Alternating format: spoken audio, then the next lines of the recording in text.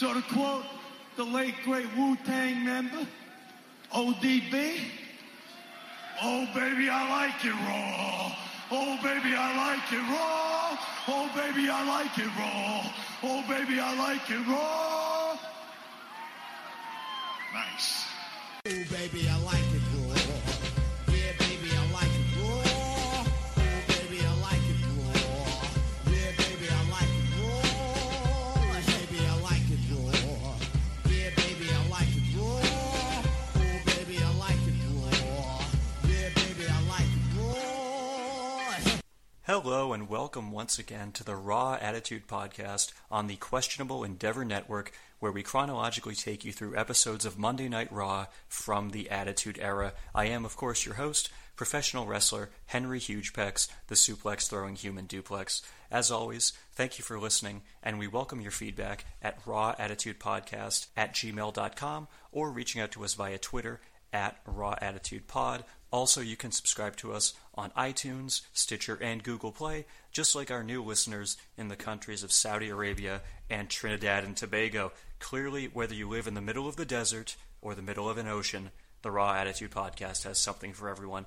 And of course, if you write a 5-star review for us on iTunes, I will be sure to read it on this very show. Just like the 5-star review which came in this week from new friend of the show, John Sabian, who says, and I quote, "First ever review, first ever reason. This is a fantastically entertaining and enjoyable podcast that both informs and reminisces on a bygone era we all crave for. Henry does a great job of regaling us with forgotten Raw moments that are hugely impactful in the Attitude Era and that pull you in and let you relive a time in pro wrestling all us Smarks love." Awesome review there. Thank you very much, John. I really appreciate it. Very flattering this podcast is the first one you ever wanted to review on iTunes, so I hope you continue to enjoy listening to the show as much as I enjoy doing it week after week. Great to have you along for the ride. Also, a big thanks to Enzo Amore for singing the Raw Attitude Podcast theme song Shimmy Shimmy Ya by Old Dirty Bastard on the July 25th episode of Monday Night Raw. Clearly, Enzo is a big fan of this podcast, so I want to thank him for listening and advocating for the show on national television.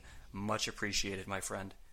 And finally, a quick apology for the longer than usual delay between episodes. I was on vacation last week, so the beach temporarily took priority over the podcast, but I'm back now, and even better, this week we have a very special guest co-host who is here to discuss a historic episode of Monday Night Raw from the Geek and Gamer Guild podcast, which you can also find on the Questionable Endeavor Network. His name is Troy. And Troy, since this is your first time on the podcast, would you mind telling the people about yourself and about the Geek and Gamer Guild as well? Well, I am a wrestling fan, of course. You can also catch me on the Rundown podcast. This is actually right in my wheelhouse, as I started watching wrestling when I was a mere lad of 12 years old back in 1996. So, well, now we know your age. Yeah, do some math, folks. It helps. So yeah, this was right about the time that I was actually starting to form actual memories. So I do remember some of the stuff that happened in this show. But, excellent. Onto my podcast, I also took a little bit of a break, but it was because I actually transitioned to a new job. So I am hoping to hit the ground running again on some more of the Geek and Gamer Guild podcast. But the Geek and Gamer Guild podcast is right now, it's just been about video games, but I hope to eventually branch into different like sci-fi TV shows, movies, anything that's really geek culture as well. And I'm still attempting to do some live streaming and put on some things on the YouTubes. I just have not had time. And my capture device doesn't seem to want to work with my PlayStation 3 very well either. So still some technical difficulties from a technical podcast. Well, yeah, I mean, I'll say so far, I think you're doing a great job on the Geek and Gamer Guild. I think it's 3 episodes in so far, right? Mm-hmm. And you did tackle Pokemon Go, which, of course, that's the perfect time to jump into a geek and gaming podcast, I think, is right around the time Pokemon Go starts. So you really capitalized on that one. That was a great episode, too. Yeah, and I had my Pokemon Go episode out way before WWE figured out that Pokemon Go was a thing and started to write it into their program. Yeah. So I think I win on that. Yeah, I haven't watched recently since they split the rosters, but I was told it was like R-Truth and Goldust were playing or something like that. I mean, Goldust is playing because he himself actually does play. The joke being, of course, that R-Truth believes he is playing, but he is not really doing anything on his phone because he's crazy. So, but yeah, obviously, Goldust first appeared on Up, Up, Down, Down and let everyone know that he does, in fact, play Pokemon Go. And for whatever reason, that seemed to work its way into the storylines. So interesting. Well, in fact, Goldust plays a large part on our episode of Raw tonight, actually. Yes, he does. Who would have thought 18 years later? Mm-hmm. Imagine that. Well, and actually on that note, so before we dive into Monday Night Raw this week, there is also a pay-per-view to cover, which occurred the night before, Unforgiven 1998, which introduced us to two brand new types of matches. Now, Troy, I know you didn't watch this show, but did you happen to see, by any chance, the poster for Unforgiven 1998? I did not, but okay. let me go ahead and look that up while we're talking. Okay, so for those of you who are listening, it's pretty bizarre. Basically, so The Undertaker is holding his left hand up in the air, and there's a black crucifix drawn on his palm for some reason. It basically looks like Taker is saying, "Talk to the hand, Jesus." It's really bizarre. I don't know what the purpose of advertising that for a wrestling pay-per-view is, but hey, black crucifix right on my palm. I don't know. And actually, well, also on the note of the poster, a bit of history there. This is the first pay-per-view poster which incorporated the new WWF scratch logo for promotional purposes, so it's a doubly historic poster right there. Have you managed to pull it up yet? It's only given me the 1999 Unforgiven. Oh, wait, no. That's because it's called Unforgiven in Your House. Sorry. Oh, Jesus. He doesn't really look like The Undertaker on it, honestly. Yeah, he kind of doesn't, yeah. He looks a little bit more like Kevin Thorne. But, yeah, that's really, really strange. I like the font, though. That's nice. Yeah, there you go. That's something. Yeah. So the show took place in the Greensboro Coliseum in Greensboro, North Carolina, in front of 21,427 fans. And that's a lot of goddamn fans for a second-tier pay-per-view, especially when the WWF hasn't fully hit its stride yet. In fact, remember WrestleMania 14 the previous month? That show was in front of 19,000 fans. So yes, Unforgiven outdrew WrestleMania by almost 2,500 people. There's a kooky historical footnote for you. But okay, let's kick into the pay-per-view itself. The first match on the card was a 6-man tag match, WWF Intercontinental Champion The Rock, Mark Henry, and D'Lo Brown versus Farouk, Ken Shamrock, and Steve Blackman. This was an okay-ish opener that got about 13 and a half minutes of ring time. Eventually the match devolved into a massive brawl on the outside, with The Rock and Farouk fittingly left by themselves in the ring. The Rock controlled things for a bit, but Farouk ended up seizing the momentum and hitting Rock with a really shitty-looking Dominator to pick up the 3 count, and he actually got a very nice-sized pop for it. Farouk gets a bit of revenge on his former Nation of Domination stablemates, but it appears that this rivalry is anything but finished. Stay tuned for that. For Raw. You won't have to stay tuned for very long, because we're going to delve into that in a little bit. I love the fact that when the New Day was first coming out, when they first debuted, 2 years ago, everyone was like, oh, maybe it's going to be the new Nation of Domination. Funny revisionist history there. The Nation was kind of a shitty faction, so I don't see the most impressive thing about the Nation was its single members and the careers they had after the fact. But as a team, they really didn't do much. That's a very good point, actually. And right now, I would say right now they're better than they were before previously, when it was Savio Vega and Crush and PG-13. Mm-hmm. So throw in Clarence Mason for whatever reason. Yeah, I mean, I will agree about the Nation, basically the individuals being much better than the collective. Because, yeah, you're right, as of right now, with the people they have, you got Mark Henry, you got D'Lo Brown, who go on to be successful, but at this juncture right now, not so much. Mark Henry's still very green, and D'Lo is basically, he has no character, essentially, at this point. He's just kind of like, oh, there's that guy who's still in the Nation, the one holdover from, a year prior. So, yeah, I would agree with you on that statement. But something tells me... Oh, sorry, go ahead. He's not I got fat-shamed into wearing a jacket, D'Lo Brown, either at this point. So. Oh, God. Did that happen? That's why he wore the chest protector. Oh, Jesus. That's coming up pretty soon. Yeah, that's very soon. And then also we've got The Rock, who is kind of a shadow of himself at this point. Still, you can see the potentials there, but he's still kind of, okay. Every once in a while he hits a good one. Yeah, he's definitely getting better. And at least their outfits are getting a little better. Yes, that's true as well. But something tells me they're going to have a new member pretty soon. Just a hunch. Just a hunch. Yeah. Also, I'm glad you mentioned that New Day formation thing. I think people forget that, how there was that one promo that Xavier Woods did where he was basically... I think he just came into the ring and he was basically like, no more singing and dancing. Now we take what we want. And then, fast forward a couple months later where they're singing and dancing. You know what? I'll play that. I'll play that clip right about here and you can listen and just see how different they are now. But, I'll play it right here. Everybody listen. I need you to pay attention to what I'm about to say. This is exactly what I have been talking about. You cannot move ahead by shaking hands, kissing babies, singing and dancing like a puppet. You cannot move ahead by always doing what you're told. Now, this is our time. This is our place. It is time for us to find focus. It is up to us to find order. Together, it is our time to find purpose. Because we do not ask any longer. Now, we take. So there you go. I hope you enjoyed that. Our next match, go ahead. Go ahead. Be right before we move on to one of the weirdest matches I've seen in a while. The Nation theme song was also one of the first times that we really had a really kind of filthy sing along to it. I remember as a kid making a lot of Nation of Masturbation jokes. Oh yes, and there have been a ton of Nation of Masturbation signs in the crowd as well. Whole bunch of them. I think there was 1 week where there were actually like at least 3 in the crowd. People being like, Nation of Masturbation. And of course spelling masturbation with an E instead of a U, clearly, because, why spell check that? You're only going to be on television, so no big deal. That's the 90s.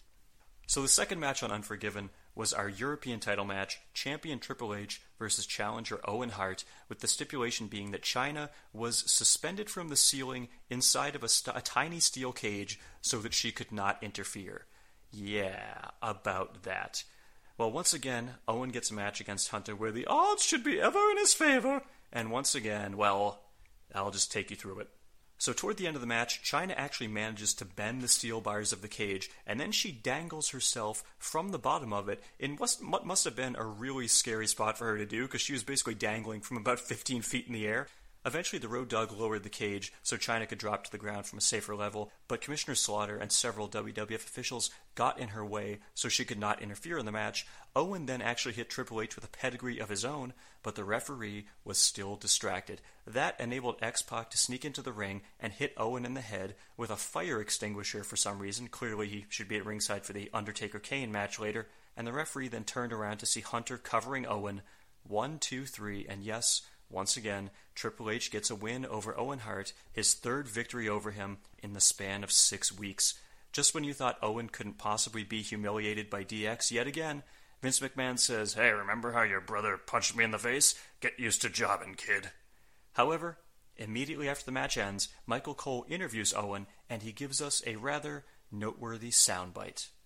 Owen, another loss to Triple H. Another loss to Triple H. It looks like DX has your number. You want to know what I gotta say? Enough is enough. I've had it up to here. This bullshit has got to stop. Whoa. Enough is enough, and it's going to stop. All right. Things are going to have to change around here. Right. You may be delirious, ladies and gentlemen. We apologize for that, ladies and gentlemen. So, Troy, what do you think about Owen Hart once again being outsmarted by DX, something which has basically been going on for the past 4 months? This is another one of those weird booking decisions where the European Championship is so far below Triple H at this point. Yeah. And he really should be higher up on the card. And instead of just giving it an interesting way that Triple H eventually no longer has the European Championship, which makes no fucking sense. But the match as well with Chyna, she was lucky that, that far above the ring, she didn't have an accident like Owen Hart. Oh, I'm sorry. Spoiler alert. Spoiler. It's weird that the European Championship at this point is very devalued, where Triple H just kind of has it, doesn't seem to really care that he has it. Yeah, pretty much. And Owen Hart, if they would have given it to him tonight, if he would have been able to sneak one out on it, at least would have made the title a little bit more important, because Owen Hart seems to really want the championship. Yeah, it's really a strange decision because at WrestleMania, the stipulation was Chyna is handcuffed to Commissioner Slaughter, so she can't interfere. And then this one was Chyna is in a tiny little cage, so she can't interfere. And both times when Owen basically should have it in the bag, he ends up losing both of those matches. So I can't say for sure, but I feel like that's going to put him over the edge pretty soon. No pun intended there. And he's. I just realized I did that. Didn't mean to do that. But I feel like this is going to be a turning point for Owen. Just a hunch. Just a hunch. I was really hoping that Chyna was actually going to beat Owen Hart with Sergeant Slaughter's corpse during that. But no.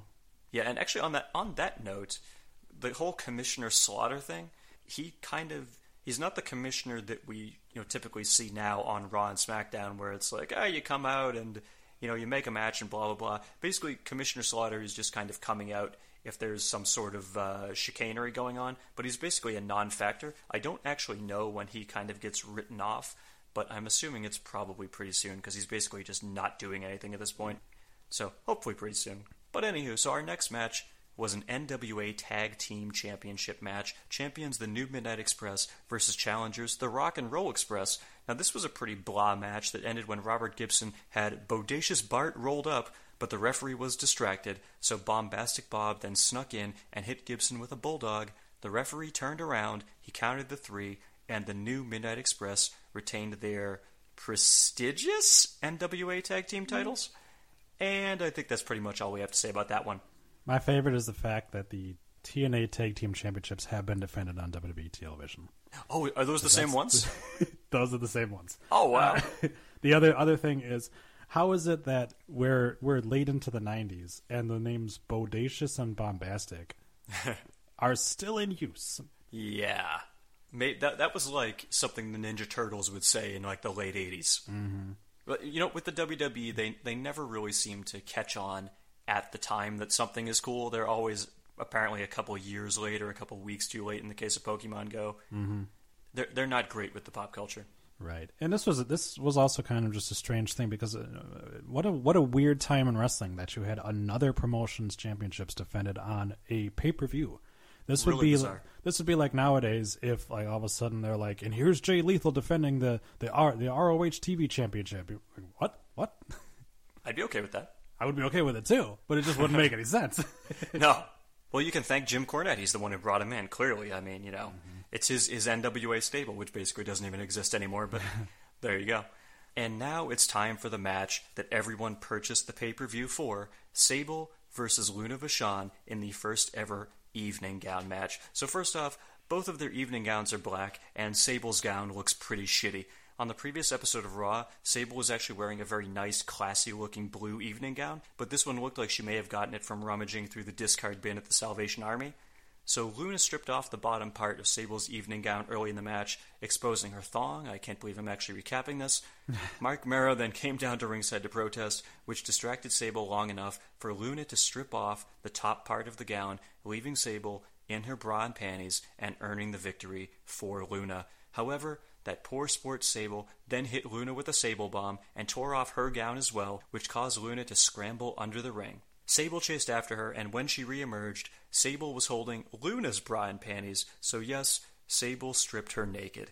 The artist formerly known as Goldust then covered her with his robe as Sable stood in the ring, tauntingly twirling Luna's panties, which is a rather awkward way to celebrate. Troy, do you have any memories of the historic first ever evening gown match? Thankfully, no, because this is like the worst ever evening gown match that I could possibly imagine. Pretty much. Also, we'll get to Goldust later, but it still bothers me that he is the artist formerly known as Goldust at this point, yet everyone calls him Goldust, and nothing has changed, and it makes no sense. But yes, agreed. Hey, remember when women's wrestling was this? Yeah, we've come a long way.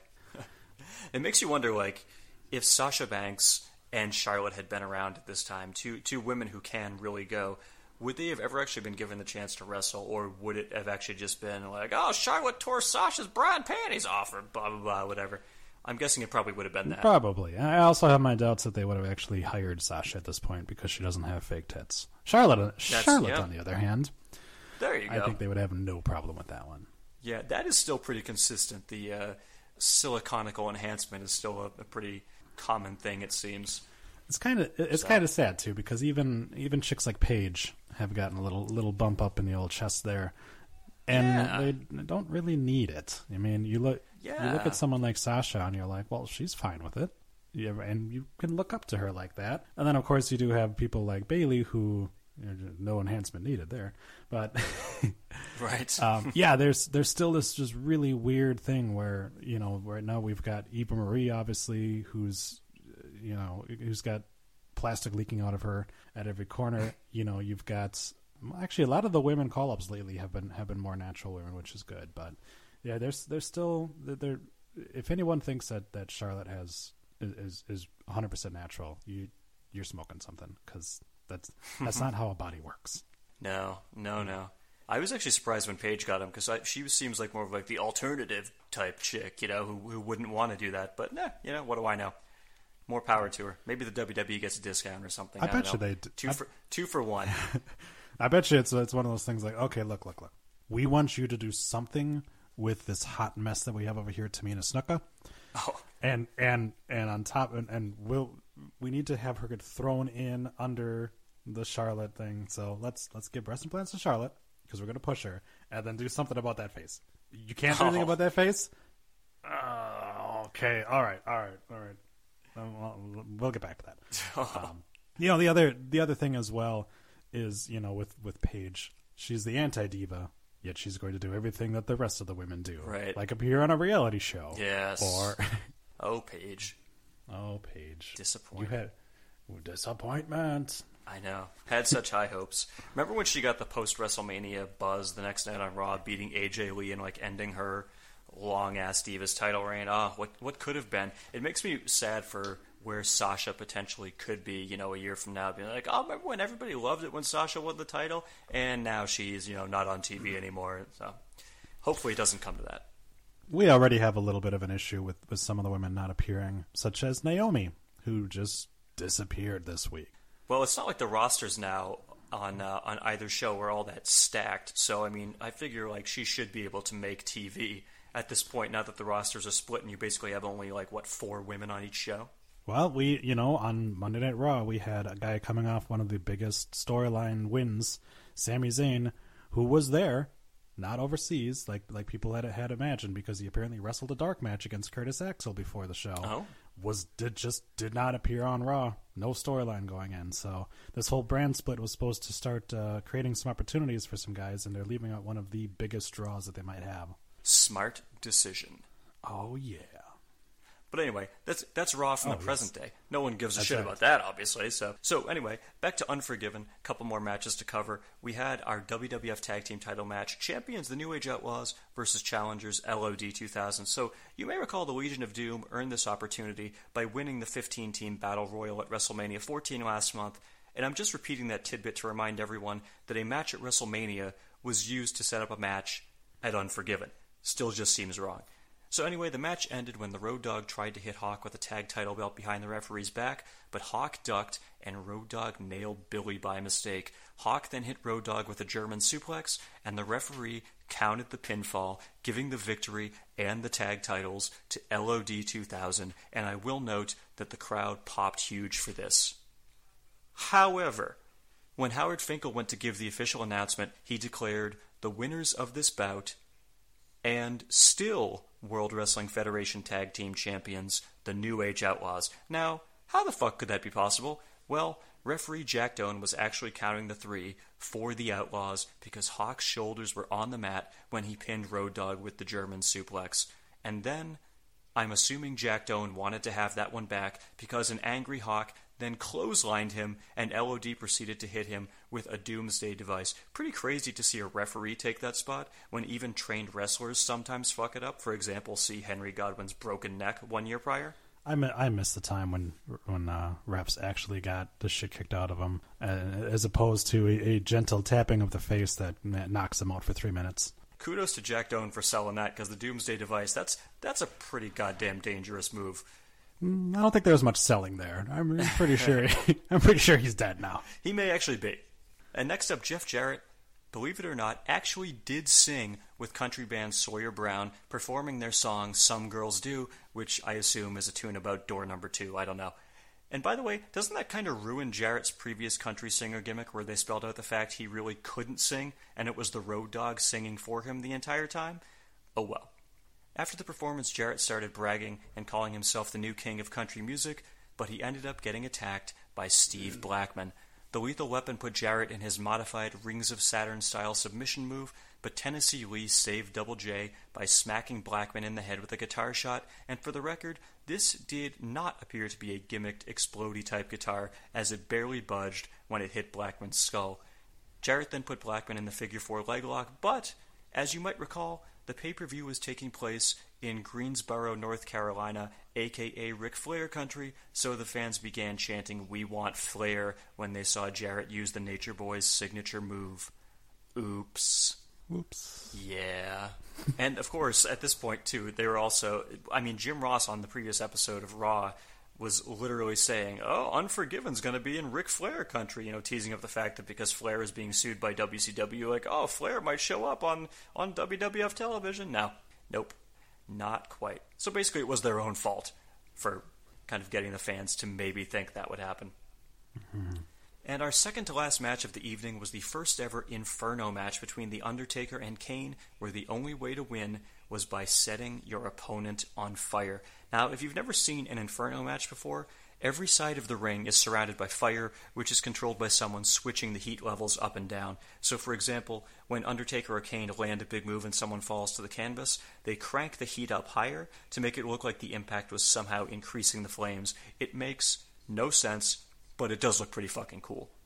I'll also note this match went for 16 goddamn minutes, and that really has to suck for those two guys when they're surrounded by intense heat for that long. You could probably wring the sweat out of both of their outfits, and there would likely be enough to fill the casket that Kane destroyed last week. I'm feeling for the guys in the front row, too.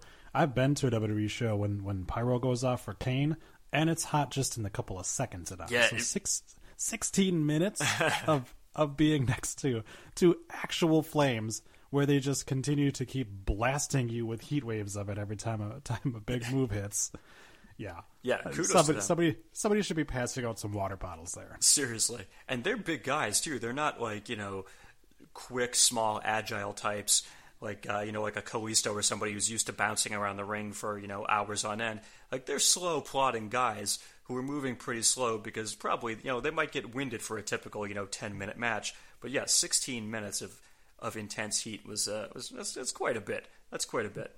Yeah, they're also both wearing completely full jumpsuits. That's right.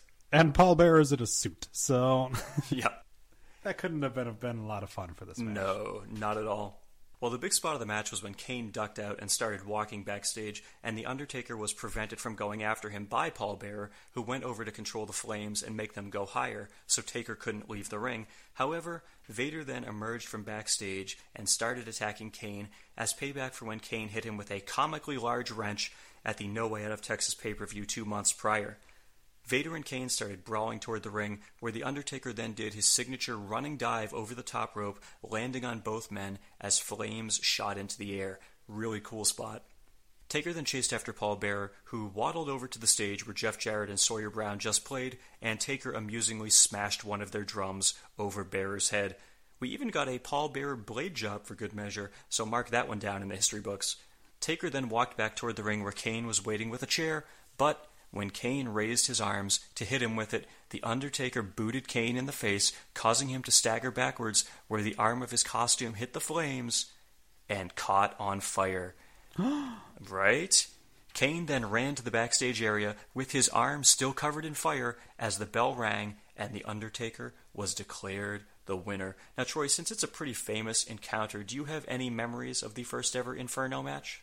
I do. I also remember at this time, obviously I'm still about 14 years old, so I legit believe that Kane was a burned monster. Yeah. So this was, even in my younger self here, really good storytelling, because you have the whole thing with Kane's entire character is he's afraid of fire.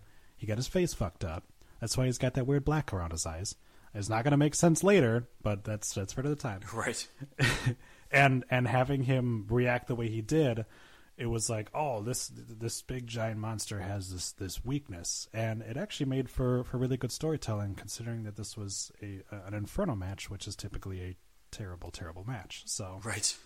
I enjoyed it, and this was right about the time that the Undertaker was probably my favorite before he decided to become American Badass. And this was still his kind of like, I've got supernatural powers stuff, which as a kid you're just like, he's shooting lightning, awesome. Oh, absolutely. Yeah, I agree. The storytelling is great because Kane's character is so defined by fire. Kane was introduced basically by Paul Bearer being like, Undertaker, your brother who you thought died in that fire is actually alive and he's scarred. And then, of course, Paul Bearer makes the Inferno match thinking that the Undertaker is going to be the one who gets burned, and it backfires and Kane ends up being burned yet again, which is presumably the one thing he would not want to happen. But so I agree. It was definitely a really good storytelling, really interesting angle. Oh, could I ever seen that my monster would be on fire? Oh, yes! And now it's time for the main event WWF Championship match. Champion Stone Cold Steve Austin versus challenger Dude Love. A few minutes into the match, Vince McMahon, Pat Patterson, and Gerald Briscoe walked to the ring, with Patterson putting down a chair for Vince to sit at ringside. Eventually, Dude put Austin in the abdominal stretch, the move which gave Dude the controversial victory over Steve Blackman on the previous episode of Raw. Once he locked it in there, Vince frantically yelled at timekeeper Mark Eaton to ring the bell and give Dude the victory, but Austin then reversed it and put Dude in an abdominal stretch of his own, so Vince waved him off. A little screw job action going there. Later in the match, Dude went to give Austin a clothesline, but Stone Cold ducked, and Dude accidentally knocked out referee Mike Chioda. Tough night for referees. Austin backdropped Dude to the floor, but Dude was able to grab the chair Vince was sitting in. Austin, however, elbowed the chair into Dude's face, and Vince went to check on him. However, when Vince was picking Dude up, Austin swung a chair and clocked Vince right in the head, with the announcers wondering whether Austin was swinging at Dude Love or if he intentionally swung the chair at Vince McMahon. Austin then rolled Dude back into the ring, hit him with the Stone Cold Stunner, and counted to 3 himself since the referee was still down, and for some reason, they played Austin's music as he counted the pinfall himself, so I guess someone backstage thought Austin legitimately had the power to act as his own referee. EMTs checked on Vince as Austin celebrated and eventually headed backstage. Once he left, Gerald Briscoe went over to Howard Finkel and told him to announce that Dude Love had actually won the match via disqualification because Austin had struck a WWF official. The show then ended on a rather somber note as Vince was stretchered out of the arena while Jim Ross used his worried voice and told us we should be concerned about him. So overall, Troy, do you think Unforgiven sounds like a pay-per-view that you would want to revisit on the WWE Network? Actually, yes. There actually was some decent matches as far as I remember. There were also, simply for some of the stranger moments like China in a Cage. The Inferno match definitely deserves a look. And Dude Love was always a weird character to me. For some reason, I never remembered him being in the main event, but apparently that was a thing. And this is also, I completely must have blocked it out of my mind that Dude Love, like, it's not, they don't play it off as like this is a fully different character. This is a new person. They come right out and tell you it's Mick Foley. Right. So, yeah. So that's really interesting. The Foley and Austin kind of back and forth, and this was just right at the beginning of Stone Cold versus Vince McMahon, which is obviously one of the greatest feuds of all time. Absolutely. So yeah, I definitely say that this is definitely worth a watch. It's one of the better events that happened during the Attitude Era. Yeah, I think it's worth a watch too. I think the general perception on it at the time was a little bit mixed, but time has been much kinder to it. Because I think it's a kind of a case where, there were 3 matches on the cards that were kind of gimmicky, and the main event ended with a screwy fashion because, Austin basically just counted his own pinfall and then got disqualified for no reason. So it was kind of at the start of, that sort of Attitude Era screwiness that would come to define the era. But since then, yeah, I mean, it seems like, I didn't watch everything end to end here. I was kind of skimming some parts of it because I didn't want to have to go watch a whole 3-hour pay-per-view and also do the Raw as well. Yeah. But it definitely seems like one I wouldn't mind revisiting at all. All in all, seems like a pretty good card. And actually, I'll give one final note on Unforgiven. So the pay-per-view did 309,000 buys, which actually topped WCW's Spring Stampede, which aired 1 week prior and garnered 275,000 buys. So not only has the WWF caught up in the television ratings, but they have now scored higher buy rates than WCW in back-to-back months. So clearly, the tide appears to be turning. But alright, with all that being said, are you ready to get into Monday Night Raw? Hell yeah. All right, well then let's get down to business. It is Monday, April 27th, 1998, and we are live from the Hampton Coliseum in Hampton, Virginia.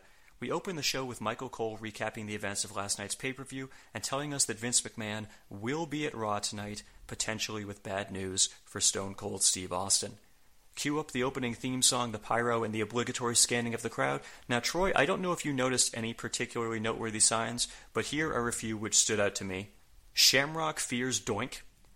Vince rapes China, our second straight week with a sign about rape for some reason.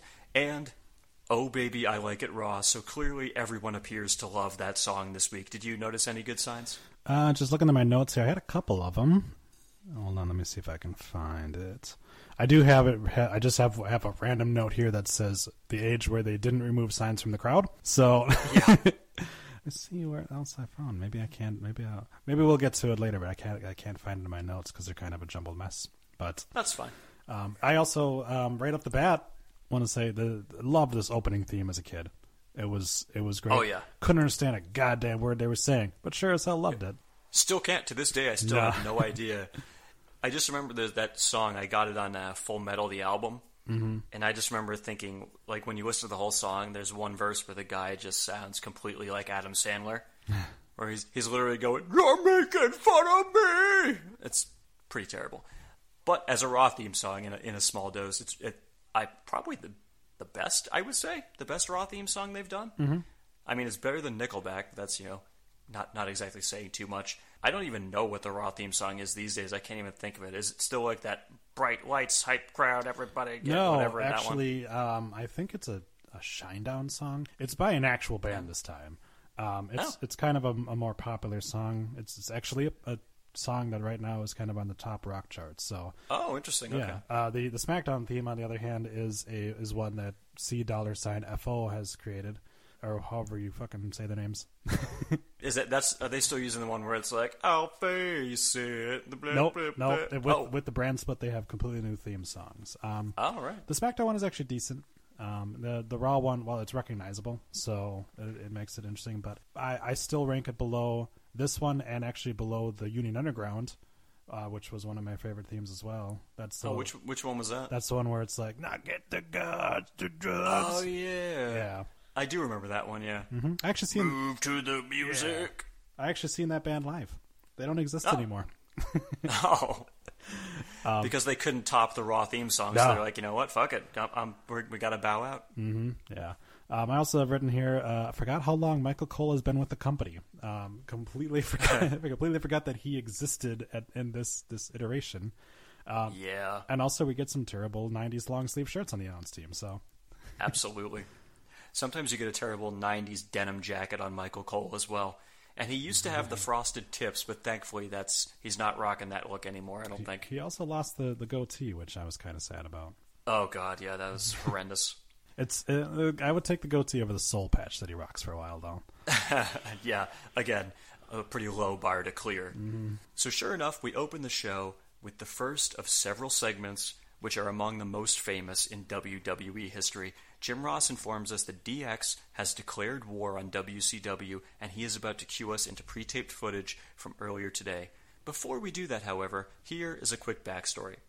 As mentioned earlier, Raw was taking place in Hampton, Virginia, while Monday Nitro was at the nearby Norfolk Scope Arena in Norfolk, Virginia, only about 17 miles away. So WCW made somewhat of a habit of this, as they would occasionally run their shows in arenas near the WWF's events, with the not cost-conscious WCW giving away tons of free tickets to get people to attend their shows instead. So clearly, DX could not allow this injustice to stand, and so, with that in mind, we cut to pre-taped footage from earlier today. Now, first of all, if you've never seen these segments before, number one, I'm amazed you have made it this long without doing so, and number two, you should go seek them out immediately after you finish listening to this podcast, because they're pretty enjoyable. So allow me to set the scene for you. All 5 members of DX are wearing camouflage pants, and Triple H is acting as the drill sergeant. They're standing near some sort of small military vehicle with a large gun at the front of it, and Road Dogg has amusingly cut holes in the top of his helmet so that his dreadlocks can poke through it, while Billy Gunn has attached a tree branch to the top of his helmet. Chyna is holding a gun, and X-Pac is wearing an armband which says POWCW. Triple H then proceeds to lay out the mission, so let's hear his plan. Today, we embark on a mission. We have seen the enemy, and they are near. So today, we will go down there. Down where, sir? Down there. And we will blow them out of the water. This mission will start at the Norfolk Scope with WCW wrestling. And it will end right here tonight at the Hampton Roads Coliseum, for Raw is War. This is your mission if you choose to accept it. Ladies and gentlemen, it will be all for one and one for all. Now, say it! So we'll check in with DX throughout the rest of the show, but now let's go to our first match of the evening. Ken Shamrock and Owen Hart versus WWF Intercontinental Champion The Rock and Mark Henry. Now, I definitely popped when I realized this match was on the show, because I knew that this was an encounter where something very interesting and somewhat nonsensical happens. So did you know about this one going in, Troy? No, I didn't. Nice little reminder that WWE is always just randomly throwing together tag teams, because all of a sudden, hey, it's Shamrock and Owen Hart. You're just like, oh, of course. Wait, what? Were they? I legitimately was like, were they a tag team at this point? I didn't remember them actually being friends. We get The Rock almost like he is forced to say it, saying, finally, the People's Champ has come back to Hampton. Yeah. It's still very early on with him doing that, so he hasn't, made the habit of, doing the very slow, finally. He's literally just kind of getting it out of the way. Like, yeah, finally the Rock's come back to Hampton. Yeah. Boom, there you go. They also, I completely forgot that he's still Rocky Maivia at this point. He's getting introduced as The Rock, Rocky Maivia, yeah. He's so much so he's got RM written on his trunks too, but The Rock on the back. So this is that weird, like, you remember those like Animorphs books where like on the cover they had like the kid that turned into the animal? No, I don't. Oh, well, there was always a couple of shots in between that two of like mid-transformation. This is like The Rock in between his like mid-transformation into the People's Champion. Where you're like, it's starting to take shape. Like, I can almost see it there, but he's still got a little bit of that weirdness left on him. Yeah, that little gray area in between. So I'll take you through the match again. The match: Ken Shamrock and Owen Hart versus The Rock and Mark Henry. So The Rock and Owen begin the match in the ring, but The Rock tells Owen he wants to get his hands on Shamrock instead. So Owen obliges and tags Shamrock in, and Owen then gives Shamrock a high five. But then he kicks him in the balls and hits him with a spinning heel kick. The rest of the nation then run into the ring and start putting the boots to Shamrock as Owen leaves to go grab a chair. The nation holds Shamrock down as Owen puts the chair around his ankle, climbs to the second rope, and stomps on Shamrock's ankle, the old Pillmanizer. He then does the same move again and puts Shamrock in the sharpshooter, which causes Steve Blackman to run to the ring and try to help out, but the nation easily overwhelms him. Farouk then runs to the ring as well, but he meets the same fate as Owen continues to apply the sharpshooter to Shamrock. Eventually, WWF officials are able to temporarily separate them, but then Owen jumps on top of Shamrock and starts biting his ear, Mike Tyson style, and we get the rather cool visual of Shamrock's blood dripping out of Owen's mouth. Eventually, order is finally restored, and it all becomes clear. Owen Hart has joined the Nation of Domination. Troy, what are your thoughts on Owen turning heel one short week after his brother did the same on Nitro? It was weird because I was pretty sure the Nation of Domination was supposed to be the Black Panthers, and I don't think that they allow white guys in there, especially Canadian white guys. They used to have PG-13. I think those were white guys. They had Crush. Crush. Right on. Also, I have written here Steve Blackman is a moron because simple math will tell you don't run out there, especially when there's another guy like a couple of feet behind you that's going to run out too. Come in together. Yes, exactly. Come in with some weapons, something like that. Like, you are going to run out there to try to help Ken Shamrock. You're still outnumbered, 6-1 at this point. Even with Farouk coming out, it's still not enough, man. You need an equalizer. Come with those little weird nunchuck things that you have, stuff like that. At least that's something. Also, funny that you can't trust a guy who calls himself the Blackheart. You would think right. You would think that's a really good. I'm the Blackheart Owen Hart. Oh, you're a trustworthy fella. Yeah. Also, was that his way of trying to tell us all along that he was joining the Nation by calling himself the Blackheart? Did we just not? We never read between the lines, but he was saying it. He was telling it from the start. Yeah. No. I wasn't saying that I'm calling myself the Blackheart. I'm saying I'm black at heart. See? Right. Exactly. Wow. Suddenly this heel turn does make sense after all. So yeah, Owen Hart in the Nation of Domination. Still very strange that we're only 4 months removed from him returning after the screw job and basically being, one of the top faces, if not the top face in the company. And now, you turn him heel and after months of jobbing to DX. So, okay. I guess we'll see where it goes. Yeah, this is why a lot of people make reference to the fact that Cesaro kind of gets the Owen Hart treatment. Okay. Owen Hart's got a lot of talent. He should be a main eventer even at this point. And he's got a lot of support behind him, and him fighting the Nation of Domination was actually a good thing. And then we're just going to turn him heel, and then we're not really going to do much with him after this. So, well, technically Cesaro did main event the most recent episode of Monday Night Raw. Of course, he lost, but he did main event, and he does occasionally use Owen Hart's submission finisher. So there you go. There you go. The parallels are eerie. Maybe we'll get him ascending from the rafters. Let's hope not. So when we return from break, we see that the set for the Love Shack is set up, and two hippie chicks in thong bikinis emerge from backstage with flowers and peace signs painted on themselves. Dude Love then comes out behind them, and he has a microphone. He says that Steve Austin is a tough cookie, but last night he chewed up that cookie and spit him out. He says he was in pain after the match, and when the ladies asked him to go to the hotel, he unfortunately had to tell them he just wanted to be held. Talk about a great way to get heel heat. Yeah. Oh, boy. Also, didn't know they had fake tits in the 60s. Hey, remember that time that WWE hated Mick Foley? This is it. Yeah.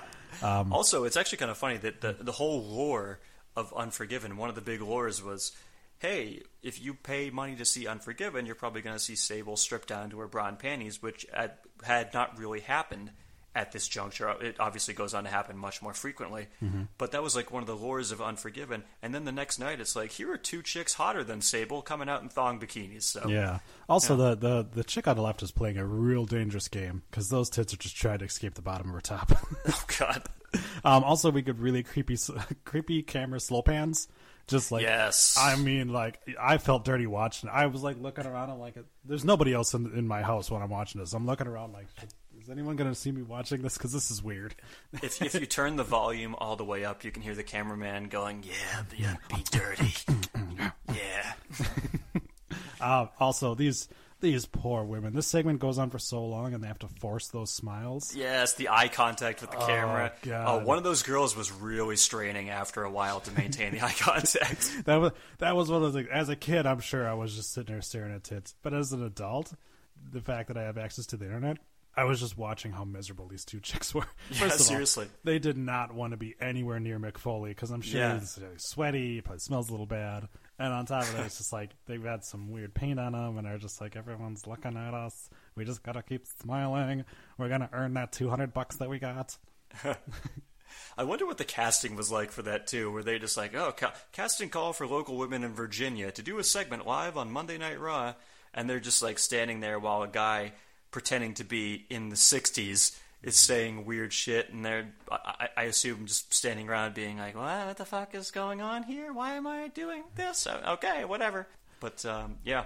So El Duderino then accuses Stone Cold of taking the easy way out and striking a WWF official in order to save his title last night, although literally Foley was the one who hit the referee, but I guess maybe he's talking about Vince McMahon. I don't know. So Foley suggests Vince McMahon should strip Austin of the title and hand the belt over to himself instead. Dude and the ladies then head backstage so he can make it up to them for his lack of a performance last night. I would ask for your further thoughts on the Love Shack if you have any, but I think we covered it pretty nicely there. Very awkward eye contact was the theme of the night there. Foley's still really good on the mic, even doing this terrible character. Yeah, very very much just he's a good hand at this point. I mean, you give him something like this where he could be floundering, and he's actually doing a decent job. Still got a lot of motion in it and everything like that, and really creepy. So that's all I got to say about that. There you go. So up next, we cut to more pre-taped footage from earlier, and now we see the DX have made their way to the Norfolk Scope Arena where Monday Nitro is being held. Triple H has a megaphone, and he asks a crowd of fans what they really think about World Championship Wrestling. Ladies and gentlemen, do you think Eric Bischoff sucks? Hell yeah! Do you think WCW sucks? Then, just for the people, Geek Generation X proudly starts the war against WCW. Joe White, DX, fires the first shot. Go! DX proudly shows the world that we're the only ones with the sack big enough to fire the first shot at WCW. So suck it. Yeah, we get a random 90s girl here, which is always nice. We also get some really, really weird comments. And also, can you imagine if next week on SmackDown, AJ Styles hops in a Jeep, drives down to the Impact Center. Oh my God. And gets on a loudspeaker and starts saying, Dixie Carter sucks. I can't believe that there was a time that WWE actually referenced the fact that they have competition. I know. And not just that. Well, I mean, TNA may not count as competition these days, but yeah. That's true. But yeah, I mean, we have an entire segment built on the fact that we're just now invading and insulting, and there's a lot of exposing of the business here too, where Triple H and X-Pac are just telling it like it is, man. They're shooting on WCW hardcore, and you've got a lot of it. Just earlier we had X-Pac corpsing at Billy Gunn's fake penis or bazooka penis. Now we've got X-Pac and Triple H, and in the next segment too as well, just hollering things out that if you're a mark, you're just like, what is going on? I thought like, but if you were hip to what was going on, you're just like, I can't believe they're getting away with this. Seriously.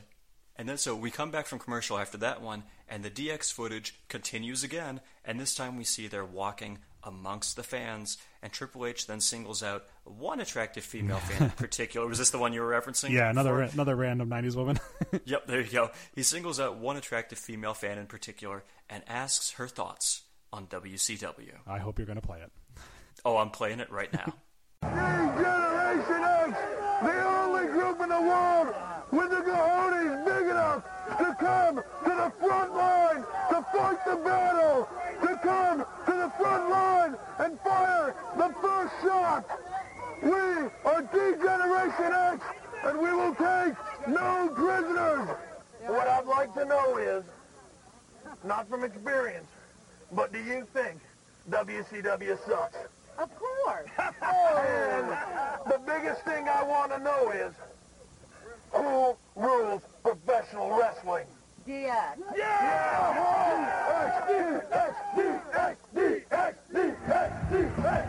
I'm pretty sure that JR saying Original Jams is going to be my new ringtone, by the way. Original, yeah. Is that when he's introducing whatever Full Metal the album? We have Full Metal the album with Original Jams, and we also have a spot for some Burst Gum. And now I really want Burst Gum. So, does it still exist? I'm gonna say probably not. But well, I'm sure you could find it. It's the age of the internet. You can find anything on there. Yeah, it is fun watching the old sponsors because a lot of them are no longer in business. Like 10, 10, 3, 2, 1. I was just going to say 10, 10, 3, 2, 1. WWF sponsored by Milton Bradley's Karate Fighters. Sponsored by the JVC Kaboom Box. I don't know why I'm sounding like George W. Bush instead of Jim Ross, but JVC Kaboom Box sponsoring Raw. It's been 20 years at this point, and we're still doing these terrible, weird segments. And even worse nowadays, where we're actually working it in, where all of a sudden guys there's Titus Young backstage eating a Sonic cheeseburger. Titus Young? Titus O'Neil. Okay, all right. Put them together. That's when they do. That's when they do their fusion dance. There you go. We also are going to come back with. This is going to be my question of the night. Why did Vince sneak into the back of the arena? Yeah, fair question. Fair question. He looks like he doesn't belong at this point when he like they have to like push the emergency door open for him, and he just like kind of looks around. He's just like, is this where I'm supposed to be? Yeah. He's just so worried about Austin that he's afraid to enter an arena. Yeah, clearly, exactly. Yeah. So that'll lead us actually to our second match of the evening: the Headbangers versus Terry Funk and Too Cold Scorpio, who is thankfully no longer going by the name TCS Funk. And we're told that the winners of this match will get a shot at the WWF Tag Team titles. And before the match begins, what you just referenced happens, where we see Pat Patterson, Gerald Briscoe arrive in the arena, and Vince McMahon comes in behind them. And apparently, he's doing just fine for someone who was taken off on a stretcher less than 24 hours ago. Mm-hmm. But as for the tag match, it was brief, but I thought actually rather enjoyable. Basically, it was just spot after spot, with Mosh launching Thrasher onto Scorpio on the arena floor, followed by 53-year-old Terry Funk executing a moonsault from the turnbuckle onto all three men. Yeah, team old guys versus team headbangers was pretty decent. Yeah. The ref really wasn't trying to make it a normal tag match. Not at all. There was also that spot you're talking about with Mosh landing on Too Cold Scorpio. Thrasher legitimately has to spin him around in order for him to look the right way. Also, as I was watching this match, I noticed you said this is for the number one contendership. We don't learn that until about 10 minutes into the match. Because they don't start by saying it. There's no graphics at this point or that. All of a sudden, later on, you just hear Jay Marassa, "I don't win this match, will be the number one contender." I was like, wait, what? Yeah. Oh, by the way. By the way. Yeah, and by the way, nobody wins. Yeah. It's a double disqualification because Tim White tries to break it up when they all get back in the ring, and there's pushing and shoving. I think Terry Funk shoves Tim White, and he just rules it a double disqualification. So I guess there will be no number one contenders, and basically the segment ends with the teams continuing to brawl, and then Scorpio actually, after the match, hits a really nice moonsault on one of the headbangers, and let's just say that his looked a lot better than Terry Funk's moonsault. Terry Funk's moonsault looks kind of like, it's like a half, he goes kind of like halfway. It's just really strange, because he doesn't seem to land, when we picture a moonsault, it's kind of like basically a backwards flip, and his is kind of like, he basically kind of like looks over his shoulder and lands awkwardly on his side. It's not great. Yeah. But hey, I mean, at 53 years old, kudos to him for even doing it. So my favorite part of this is he looks old as shit here. This is a guy who, mind you, it's been 18 years since this. Terry Funk wrestled last year. Yep. So after how many times has he retired? I don't even know. I think he doesn't even know the word. He just thinks that means he's taking a break for a couple of months. Yeah. I think actually the funny thing was, I don't know what number retirement this was, but a couple episodes ago on Raw, the Raw after WrestleMania, Mick Foley was referencing that Terry Funk was considering retiring because they had won the tag titles the night before. So it was like, really, we're teasing the retirement even back then, and then still, 17 years later, he's still going. Terry Funk, the Brett Favre of the WWE. That's right. I finally found it. There is a sign that says Vince flunked out of school, which I thought was really nice. Harsh. Very strong criticism there. Mm-hmm. So up next, we once again go back to pre-taped footage from earlier today, where DX has made their way to the ticket office of the Norfolk Scope Arena, and they want to give a shout-out to their pals who are currently employed by WCW. I wonder who they're talking about here. I wonder. What I want to know is, does anybody here have any of the free tickets that WCW gives away to try to fill up their TV? And if anybody doesn't know, this is D-Generation X, and we are carrying the fight to the front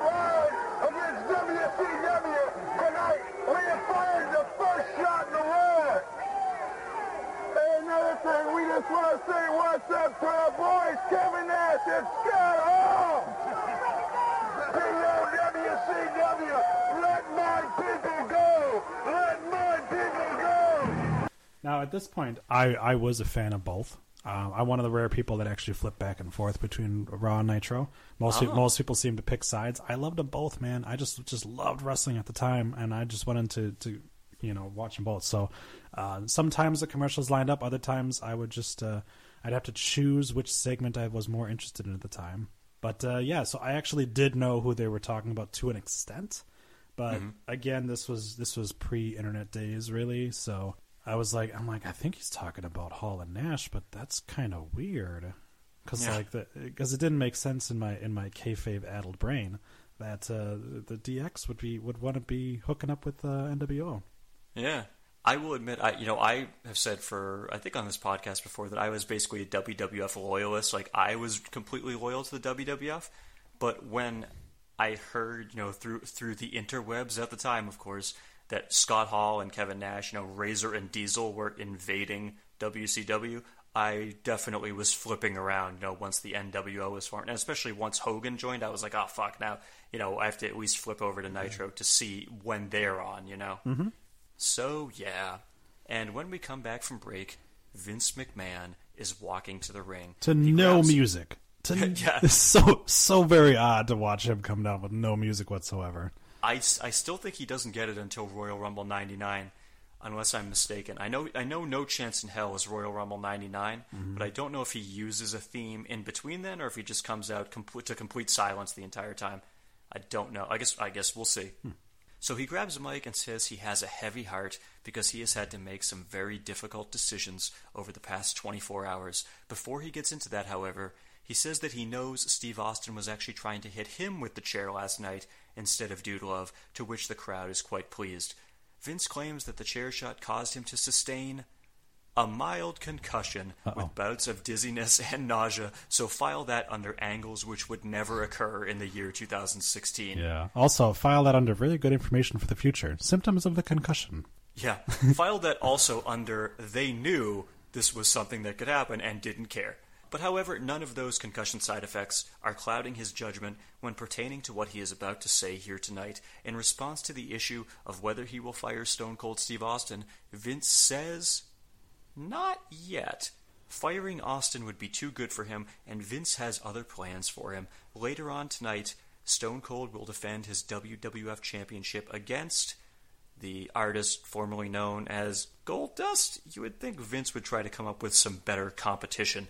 But that's not all. The special guest referee for that match will be Gerald Briscoe, and he emerges from backstage. Vince tells us that if Austin lays a hand on Briscoe, his WWF title will be revoked, and he will be fired immediately. Yeah, Vince asks... Oh, yep, sorry, go ahead. This whole segment was kind of like a blowjob that ends in a hand job. You're like, oh yeah, okay, we're gonna have a match tonight. It's gonna be Stone Cold. We're in the age where we've got a roster that's got The Rock and Triple H and Undertaker, and it's gonna be Goldust. Okay. Yeah, yep. Of all people. One of the few, I imagine, WWF title shots Goldust ever actually gets.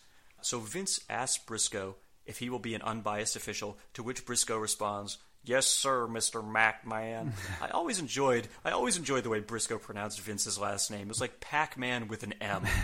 But what happens if a weirdo like Goldust were to actually win the title tonight? Well, Vince would actually be fine with that, because anyone would be better than the champion they have now. We then get a shot of Stone Cold backstage as he angrily knocks over an easel. But meanwhile, I'd love to know who's painting pictures backstage during Raw and what exactly they were drawing. So, Troy, what did you think of Vince McMahon's announcement of tonight's main event? It's funny to see McMahon before he's really into the Mr. McMahon character. The Mr. McMahon. Mr. McMahon character, yeah, sorry. It was, like I said, it was kind of disappointing. I didn't remember that was who he's going to announce. I thought it was going to be something more. This does actually lead to a really nice backstage segment with Foley, though, which I particularly enjoyed. But yeah, that's the main event, man. Goldust, that's the best you could do. Yep. That was very surprising as well, because I did not remember that at all too. So Yeah. But hey, we get, I don't know if it's one of the few times Austin and Goldust have ever actually faced each other, but yeah, so from a historical perspective, I guess that's something. Yeah.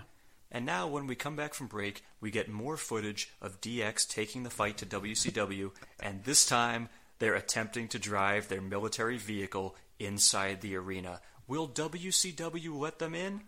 Let's find out. My favorite is poor Road Dogg doesn't fit in a Jeep. You have to walk alongside of it. We are going down. Down where? Down there. Yeah. Ah, they're closing it. They are now. Get a shot of them closing the gate. The war begins, but the cowards ended by closing the gate. WCW is a bunch of cowards. As we stand now. Go down there. Go down there. All the way down. We stand now at your door, knocking on that door to let us in and fight the war. D-Generation X now knocks on your door. We call you out. WCW, open the door. D-Generation X knocks at your door. We are asking you. D-Generation X calls you to accept the battle. No. Hey, you just want to talk. We need to talk to Mr. All we want to do is talk. We would like... That's all. Yoo-hoo! Yoo-hoo! Hey, Eric Bischoff, if you got a minute, I'd like you to come out. Just want to have a word with you. If you just got a second, Please all we open need the is a minute of your door. time. We would like to speak to Mr. Bischoff. This is Sean Waltman. I just thought I'd come by and give you a chance to tell me why you fired me. Let's move. Since you didn't Least have the I can guts do to is- call me on the phone. Least you can do is apologize. Well, Troy, that was the final clip of the night, so I have to ask you, what did you think of DX invading WCW? I thought it was really interesting. I actually laughed at quite a few moments. I thoroughly enjoyed the fact that Triple H was the only one who seemed to be taking this seriously, as everyone else was just kind of fucking around. X-Pac was just, he was kind of making jokes through a lot of it. Road Dogg was, doing a kind of hamming up. Billy Gunn was actually kind of funny too. And as I said, it was really, really refreshing to see them actually take the fight to WCW, because at this point, like you said, the tide is starting to turn, and I think that they kind of smell blood in the water, and they're getting a lot more ballsy with it. I don't think that WB or WBF at this point would have done this a couple months ago when they were just getting hammered in the ratings. But I think that now that they're starting to see, hey, we're coming up on them, we're getting our fight back, they're just going to go balls to the wall on it. So Absolutely. I remember when this aired the first time, I thought this was like the coolest fucking thing in wrestling history, because I was like, really, like they're actually going to the arena, because this was a time I had obviously known before. On Nitro, they acknowledged the WWF all the fucking time. Like, Eric Bischoff would begin the Nitro broadcast by saying, here's what happened on the pre-taped Raw, and openly, calling them the World Whining Federation and stuff like that. They made no qualms, basically, about just, picking on the WWF all the goddamn time. And then the WWF comes right to their door, only like 4 guys plus China. So realistically, if Eric Bischoff wanted to, have his guys go out there and just kick their asses, I assume they would have been able to do that. It's not like we know that, Billy Gunn is a notorious tough guy or anything. Yeah. You could send Ming out there; he'd kill all 5 of them himself. Yeah, that guy was a scary fucker. This is also as a kid really interesting too, because there was a chance where you thought, oh, what happens if they go up there and out comes like Disco Inferno and the fucking NWO, and we start having like a full-on brawl. And of course, as an adult, you're just like, that can't happen. They have contracts. They're also not really anywhere near WCW right now. This is all kind of staged. And on top of that, a lot of those guys all know each other. Even though they work for different companies, a lot of them were friends. Obviously, we know the clique. They were pretty close as well. It's surprisingly referenced here quite a bit with Triple H and X-Pac, which was really refreshing. Yeah, it was kind of monumental at the time, and we've come a little full circle where now WWE has come back to referencing other organizations as long as they have kind of a working deal with them. as they reference New Japan and Evolve and things like that. And they're openly they've openly sort of referenced the Bullet Club on air these days. They haven't called them the Bullet Club, but they've referenced like, oh, Doc Gallows and Carl Anderson, they know AJ Styles from the past. Yeah. And, that's kind of been abandoned. But, I mean, they're flat out alluding to an organization that was formed within another company. Yeah. We came a long way from when Jericho came in and the Radicals came in, directly referencing the fact, hey, we stole these guys from WCW, to the point where we had years where if a guy came from outside of NXT or outside of the WWE brand, that they were brand spanking new. They're rookie wrestlers. They've never wrestled before, and oh my god, they're just naturals. To now we're back again to, oh, they've had all this time on the indies, even though we're not going to reference specific indies, and oh, this guy has made it big over here. We legitimately had Finn Balor come out, and they're listing off the championships that he's won, and that's something that, like I said, here we've seen it. But there was such a long period of time in between that it was don't talk about, don't pretend that you even know each other. I know you guys were a tag team on the indies for years. You don't know each other. Yeah. Also, we do get a couple of backhanded, TNA compliment, or we get a couple of TNA references without actually saying TNA. AJ Styles actually just made a reference to, they were in, where were they? They were in Orlando, I thought. And he made a reference to the people of Orlando not being very smart. I know from experience. He's like, oh, he's talking about TNA. So, nudge, nudge. Yeah. It's really weird to see. And this was kind of, at the time we were still very heavy into the kayfabe rules on things where wrestlers had to be their characters outside of the ring and stuff like that. Right. So seeing this was really kind of crazy, where it was like, oh, we're actually referencing the fact that, and considering that Triple H had 18 months of being dropped down to the mid card because of the fact that he was part of the curtain call. Right. To see him now be the one breaking kayfabe and calling out that he wants to free some of his friends from WCW. Really strange, but also really, really monumental for the business. Absolutely. I think the segments still hold up really well. And, a huge turning point, I guess you could, maybe not turning point, but a huge moment, certainly for the Monday Night War, when they're openly referencing an actual Monday Night War on this show. But yeah, I thought it was, at the time, blew my mind, and I expected there would be some sort of rebuttal from WCW, and what actually happens with WCW is pretty goddamn lame. I don't know if you remember how it goes down, but basically Eric Bischoff says, oh, you sent your guys to the arena, but Vince McMahon, you want me, you want a piece of me, and then Bischoff challenges him to a match at the pay-per-view, which obviously there's zero chance Vince McMahon would ever have shown up. So it's like that was WCW's rebuttal, was Eric Bischoff challenging Vince McMahon to a match that was never going to happen. So it just kind of shows you where both organizations were at that time. One appeared to be a little bit clueless, and the other was really, starting to become much more edgy, much more entertaining. And ultimately, I think that's possibly why one of the companies won and one of them lost. Yeah, that's for sure. And that's the kind of funny part of this is, WCW was straight whooping WWE for a long time because of just the pure wrestling on the show. Right. And WWE wound up retaking them thanks to their storylines and the characters. So really interesting to see the kind of change over here. This is when we really get into the entertainment faction of wrestling, and thankfully we move away from the straight brawling wrestling, and even though we had the cruiserweights in WCW and that was kind of a monumental thing, we get them coming over to WWE, and we also get to, like I said, with the character development, we get a lot more of the edgy storylines where at this point the NWO is going to start becoming a little bloated.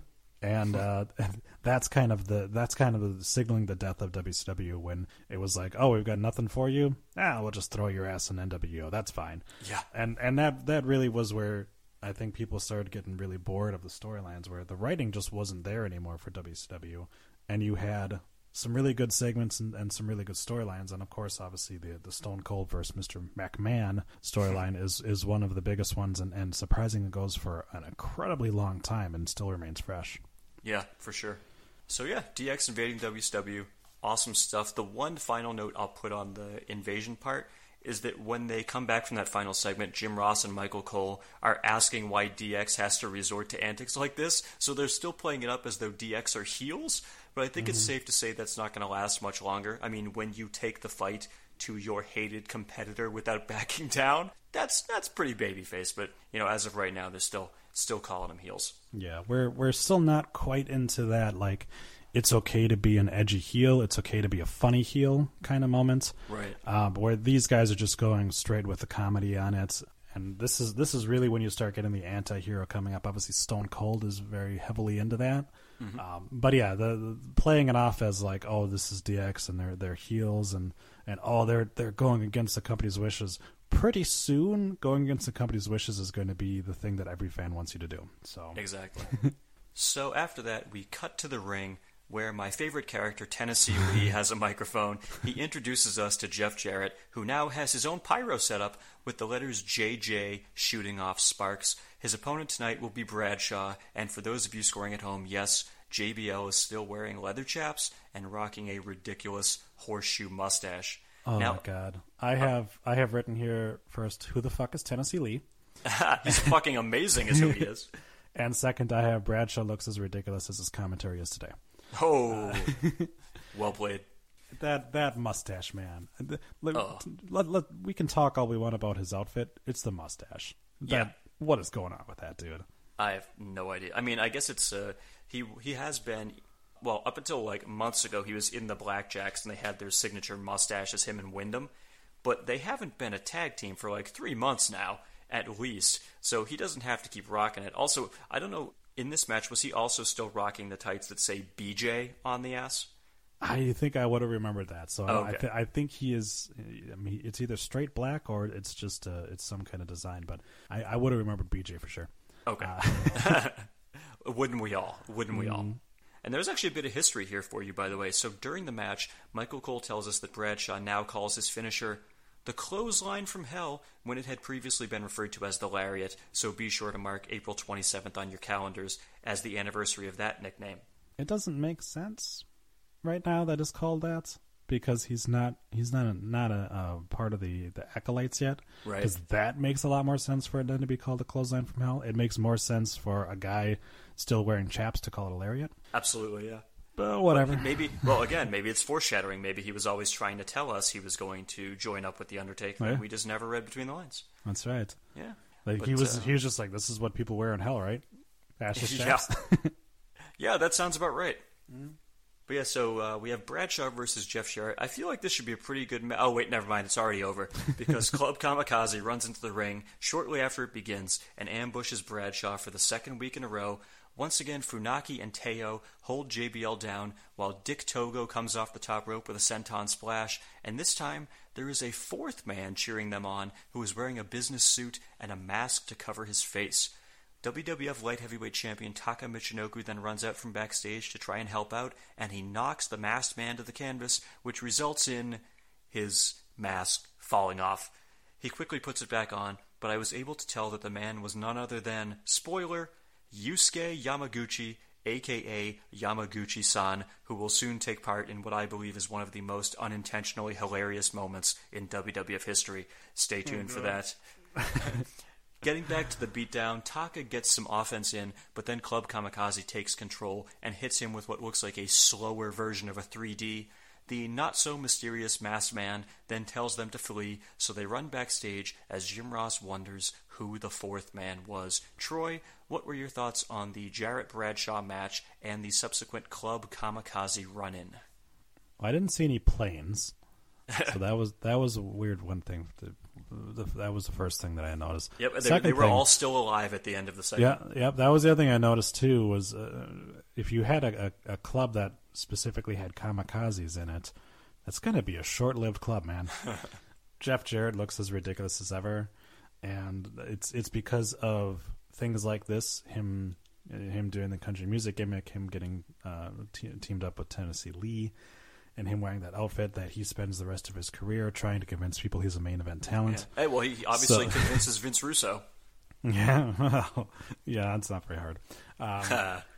And this is another one of those cases where you look at a guy like Bradshaw, and you really realize that if you look at the mid-card talent that we have now, there's hope for guys like Tyler Breeze that they could eventually be WWE champion. That's true. Although I will say on that note though, this Bradshaw is still, I think, 6 years away from getting a main event run at this point.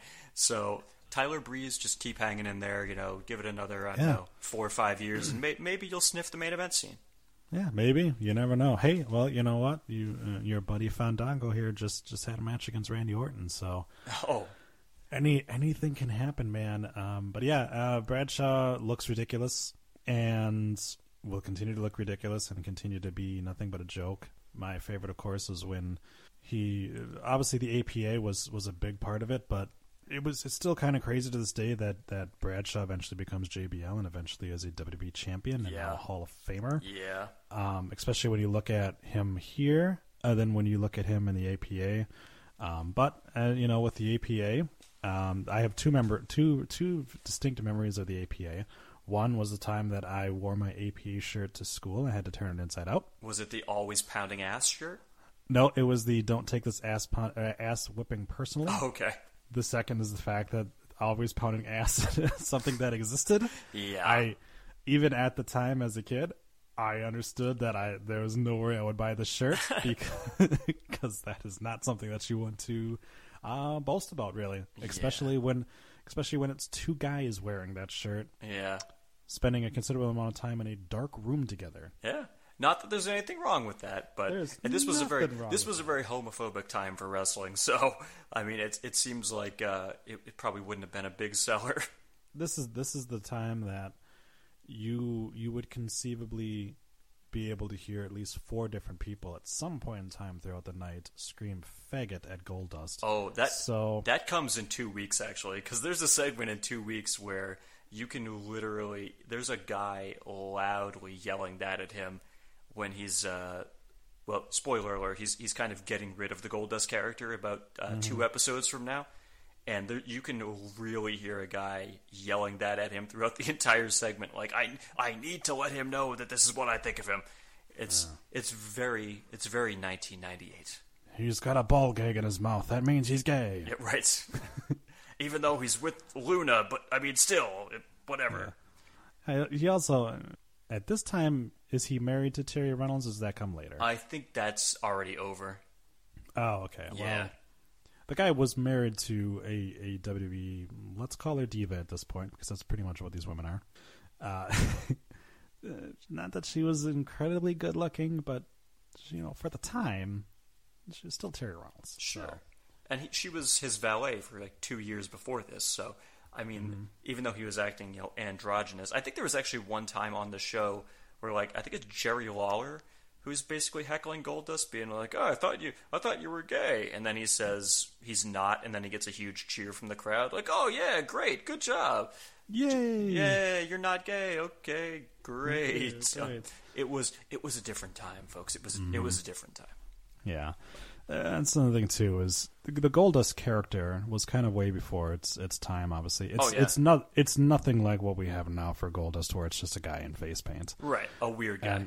Yeah, just a weird older guy. But on top of that, a lot of things he does, not much of it was really gay, I would think. I mean, he was supposed to be kind of like a sexual deviant a little bit, and maybe kind of a creep, kind of into things that were kind of taboo, but I don't think there was ever a whole lot of time. I mean, he did a lot of kind of, obviously the kissing of Razor Ramon and drawing the heart on his chest.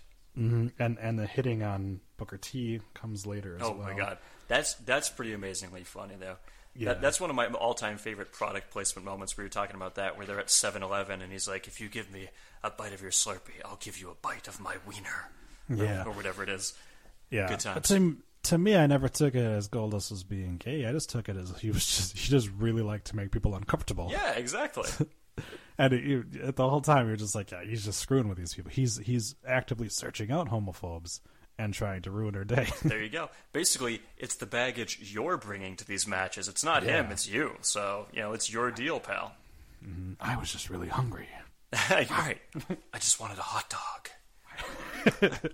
But anyway, so after a quick commercial break, Jim Ross pimps the upcoming Over the Edge pay-per-view, and before you say anything, no, it's not that Over the Edge pay-per-view, but I would be remiss... That's next year. That's next year. But I would be remiss if I didn't note that the show will be taking place in Milwaukee at the Wisconsin Center Arena. So, Troy, as a Wisconsin native, did you ever manage to make the trip to that venue? Yes, I did. Oh, what did you see? I watched a WCW house show. Nice. Yes, they did actually come. If I remember correctly, and my brain is pretty rattled, I believe that was the time that we actually had to see Ric Flair's old naked ass. Oh, God. As somebody rolled him up, and he didn't exactly fall down. He did that a couple times in the WWE, too, where he was way past the age when that should have been happening. Yeah. But yeah, it was. I have some particular memories of it, going there, as well as, the Bradley Center in later years, which was, what kind of replaces the Wisconsin Center there. Right. The Bradley Center is the one. Is that where the Bucks play now?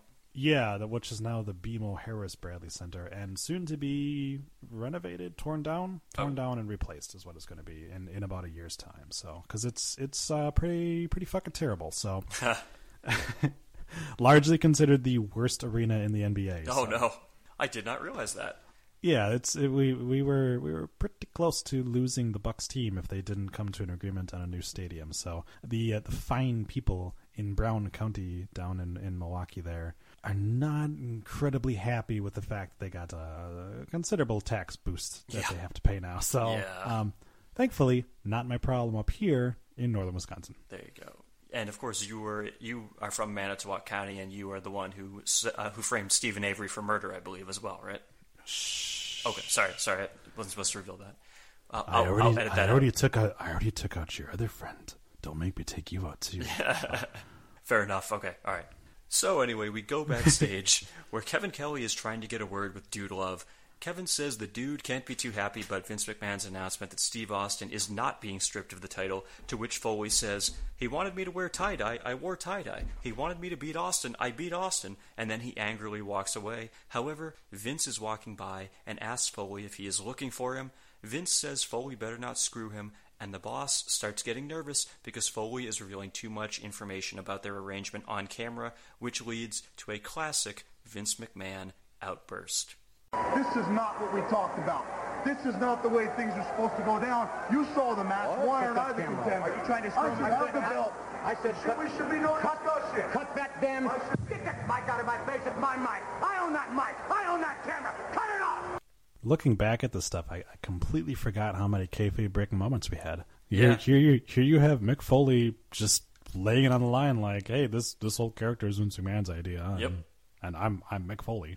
Yep, and then I just love the Vince outburst where he's like, I own that mic, I own that camera. I think it's one of the first times we actually get Vince McMahon yelling. It's fantastic. Yeah. Spoiler alert, there's more to come of that. Yeah, it's the first, it will not be the last. And actually, speaking of first, we actually get a first in the next segment. I don't know if you realize this. So Triple H, X-Pac, and Chyna come to the ring, actually in the arena now, with Hunter and Waltman still dressed in their military fatigues, and as if this night couldn't possibly be any more historic, Troy, this was the very first instance of Triple H doing his classic pre-match introduction. Ladies and gentlemen, it is now time for your main event of the evening. Are you ready? Oh, yeah.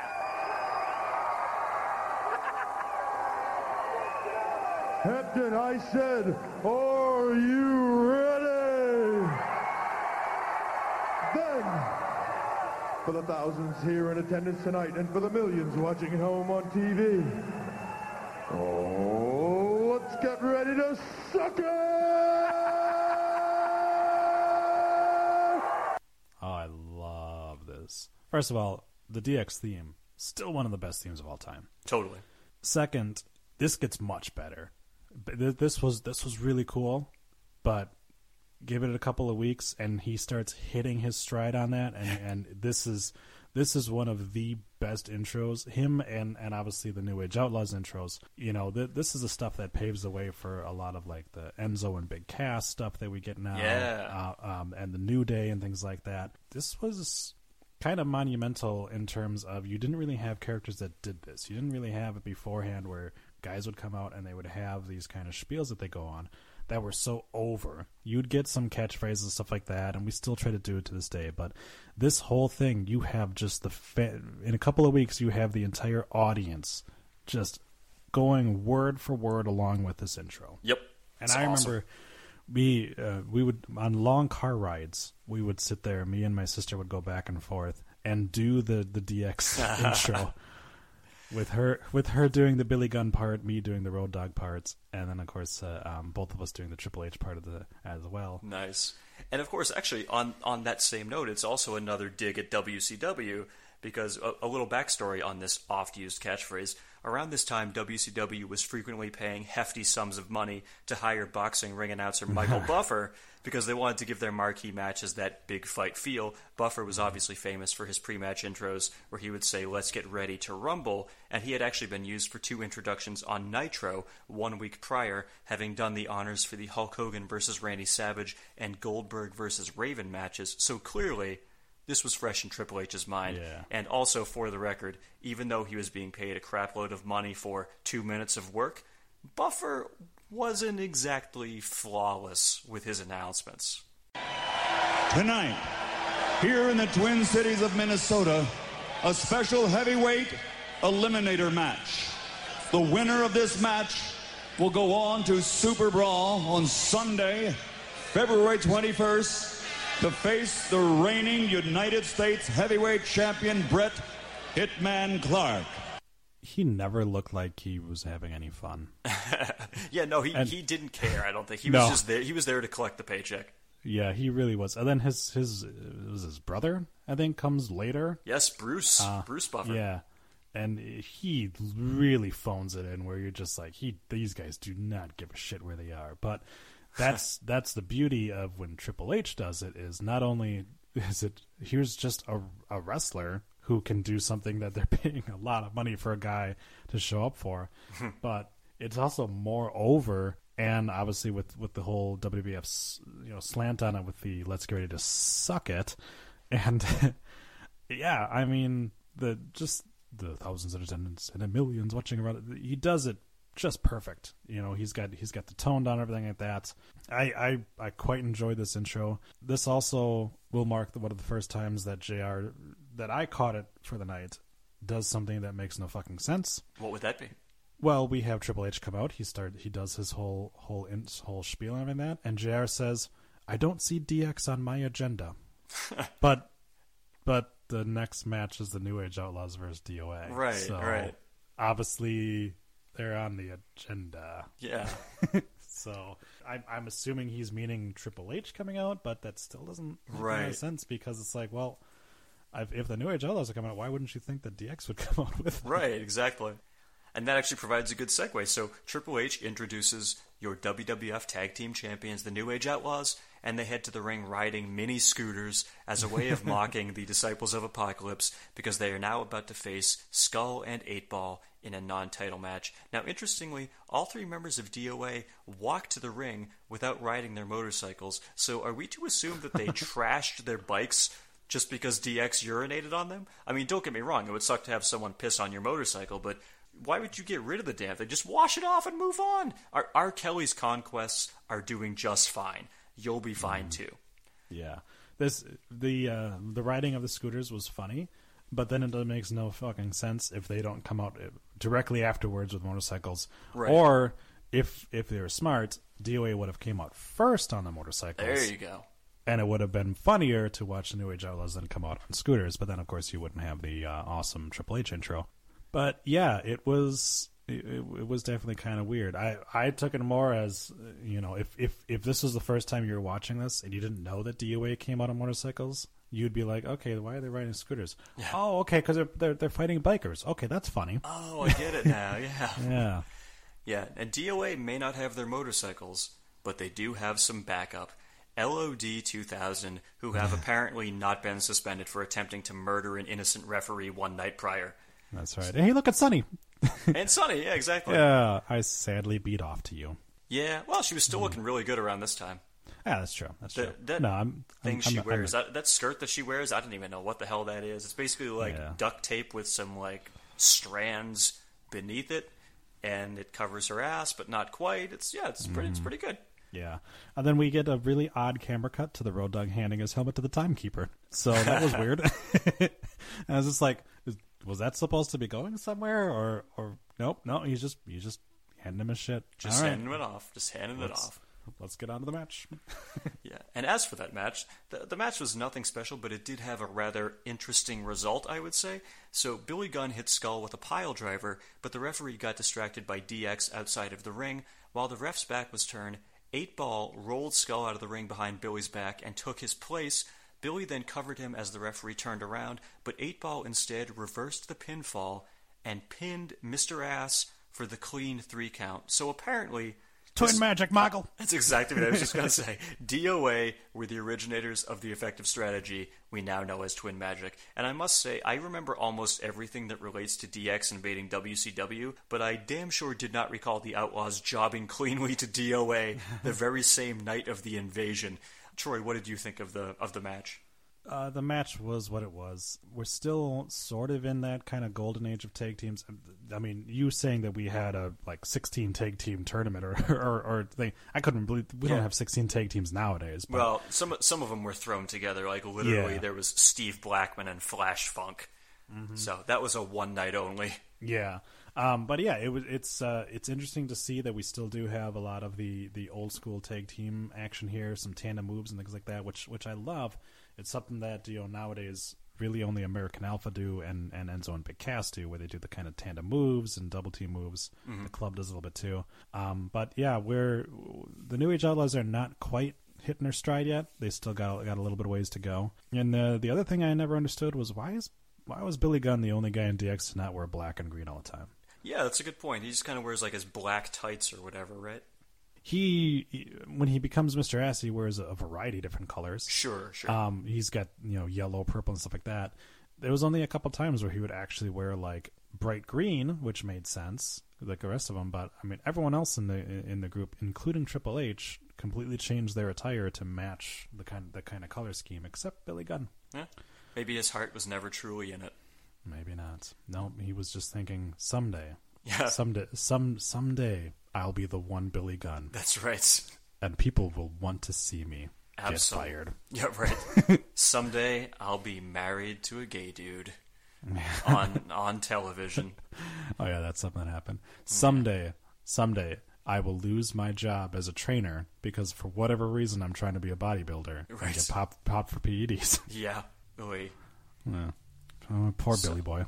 Poor indeed. Yeah, he had a pretty good run for the most part. Yeah. But, so next up, we have The Undertaker going one-on-one against, of all people, Barry Windham. So fun fact, this is The Undertaker's first televised match on Monday Night Raw since he faced The Rock on the December 22nd episode of the show, which I covered in the very first episode of this podcast. So that's 4 whole months without an Undertaker match on Raw. So Troy, I hope you enjoyed it. Not that there was a lot to enjoy. Yeah, so first of all, I never understood why they broke this into 2 different shows. Because now we're in the war zone. There you go. That's right. Second, poor Barry Windham. Poor overweight cowboy. Yeah, already in the ring, Barry Windham. Yep. And bleach blonde cowboy. Yeah, and it's a squash match. And for whatever reason, during this short contest, the Undertaker is referred to as the Dragon. Yeah, he referred to himself as the Dragon. Yeah. Yeah. And then I also have a note here. Wait, where did Michael Cole go? They switch him out for Jerry Lawler when the new hour starts. Yep. Yeah, I was just like, wait, that doesn't sound like Michael Cole anymore. That's Jerry Lawler. What happened? And I was like, well, maybe they went to a 3-man booth. And I was like, nope, he just disappeared. Just disappears. Thankfully. Yeah. No, well, I'm not saying it's a bad thing. Yeah. Michael Cole is garbage nowadays. He is extra garbage here. Yeah. Maybe they had an innate rivalry even back then where like Lawler and Cole were at each other's throats and somebody backstage was like, someday I think we can get a WrestleMania match out of this. Mm-hmm. I think we can do it. Maybe.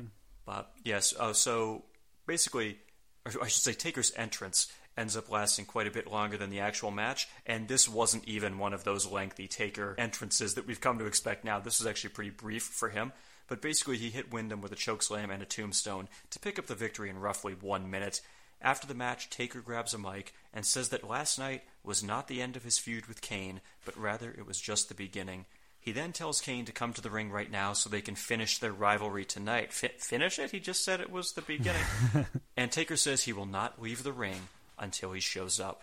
So after a commercial break and the Castrol GTX Slam of the Week, Kane and Paul Bearer do indeed emerge at the top of the ramp, with Kane sporting a bandage over the arm that The Undertaker set on fire last night. Bearer says there needs to be a truce between the two brothers, and then he proceeds to reveal some rather unexpected information. It's got to stop, damn it! Last night, I tasted my own blood as it ran down my face. And when I looked up, I saw Kane once again on fire! I can smell the flesh! I can see his clothing! I can see the pain in his eyes! Don't you understand? It was my son whose hand was on fire! Yes, that's right. Kane is actually Paul Bearer's son. What? What? For some reason, we then cut straight to commercial after he says that, and when we come back, Jerry Lawler helpfully spells out for us that if Kane is Bearer's son, yeah, that must mean that Paul Bearer had sex with The Undertaker's mother. There's a pleasant visual for you, huh? So, Troy, what did you think about this this revelation? It was like watching a soap opera. And not just because of the whole like reveal, but the explanation afterwards. Well, wait. If Paul Bearer, who we know for a fact is the Undertaker's father, is also the father of Kane, that means... Hold on a second. That means they're brothers. Oh, my God. Oh, my God. Who can even fathom? My gosh. Yeah. I actually, in my head, I thought this revelation had already happened up to this point, but I was like, oh no, this is the moment when it happens. This is when they reveal that Paul Bearer was actually the one who fathered Kane. So yeah, now we know. Now we know they actually are the Brothers of Destruction, and yeah, so there's that.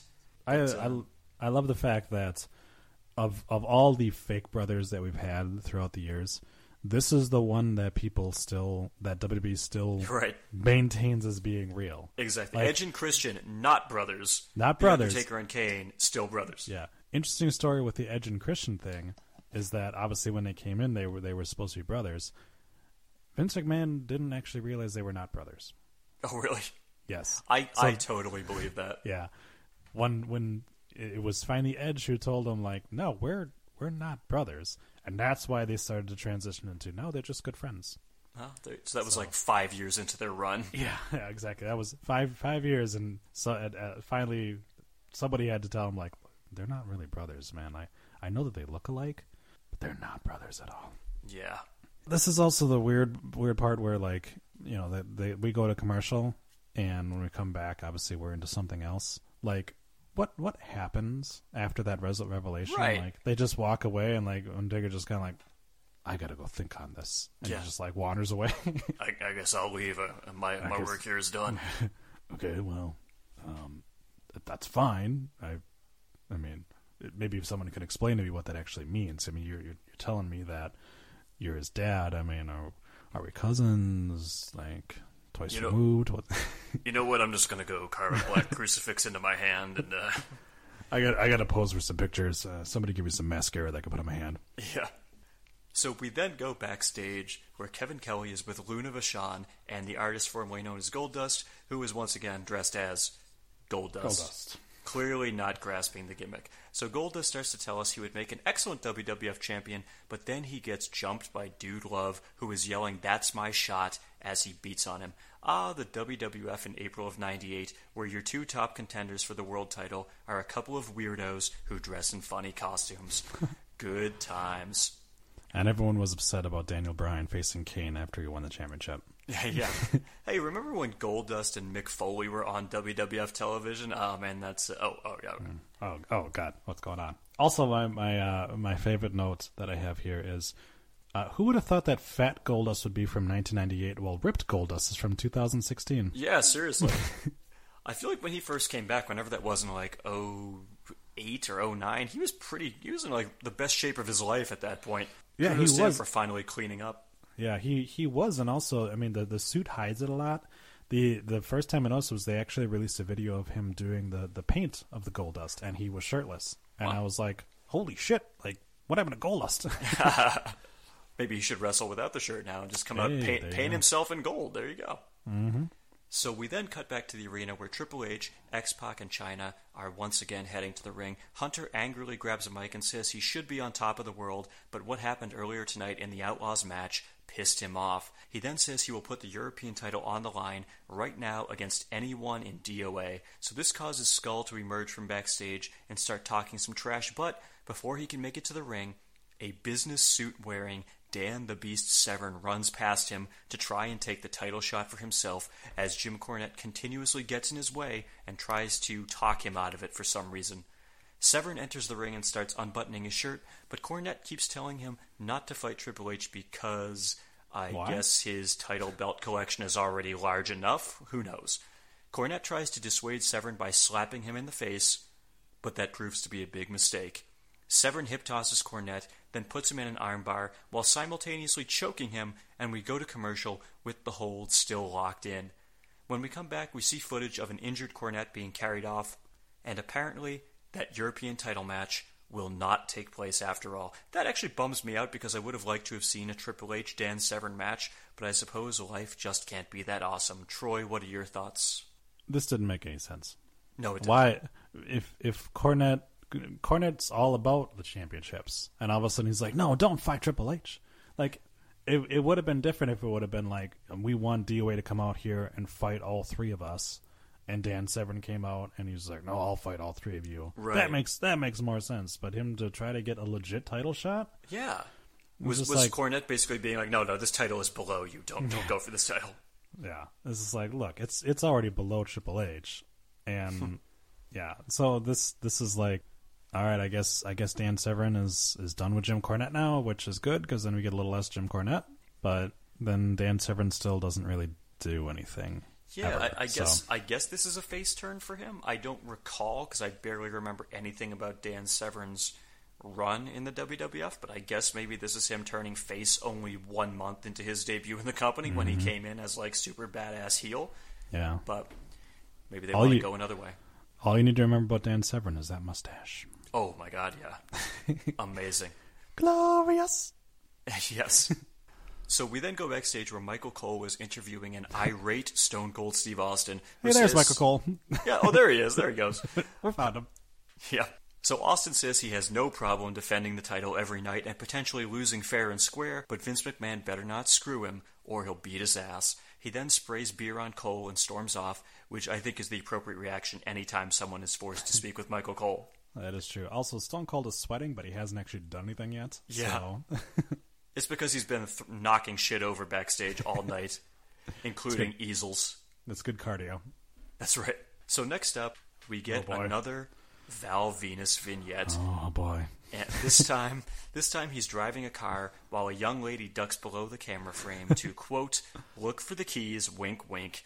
He tells us he is on the set of his latest movie, The Big Valboski, which is amusing because we now know he will later end up using that name to refer to as Johnson. And on that note, should Val Venus be considered the first Big Lebowski superfan? I mean, that movie had just come out on March 6th, about a month and a half before this episode of Raw, and it was not initially a hit at all, debuting at number 6 at the box office, ultimately only grossing about $17 million.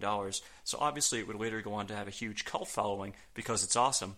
But people were not buzzing about that movie around this time, so in retrospect, I think we should thank Val Venus for bringing so much attention to an amazing movie, which could have otherwise been forgotten. What do you think, Troy?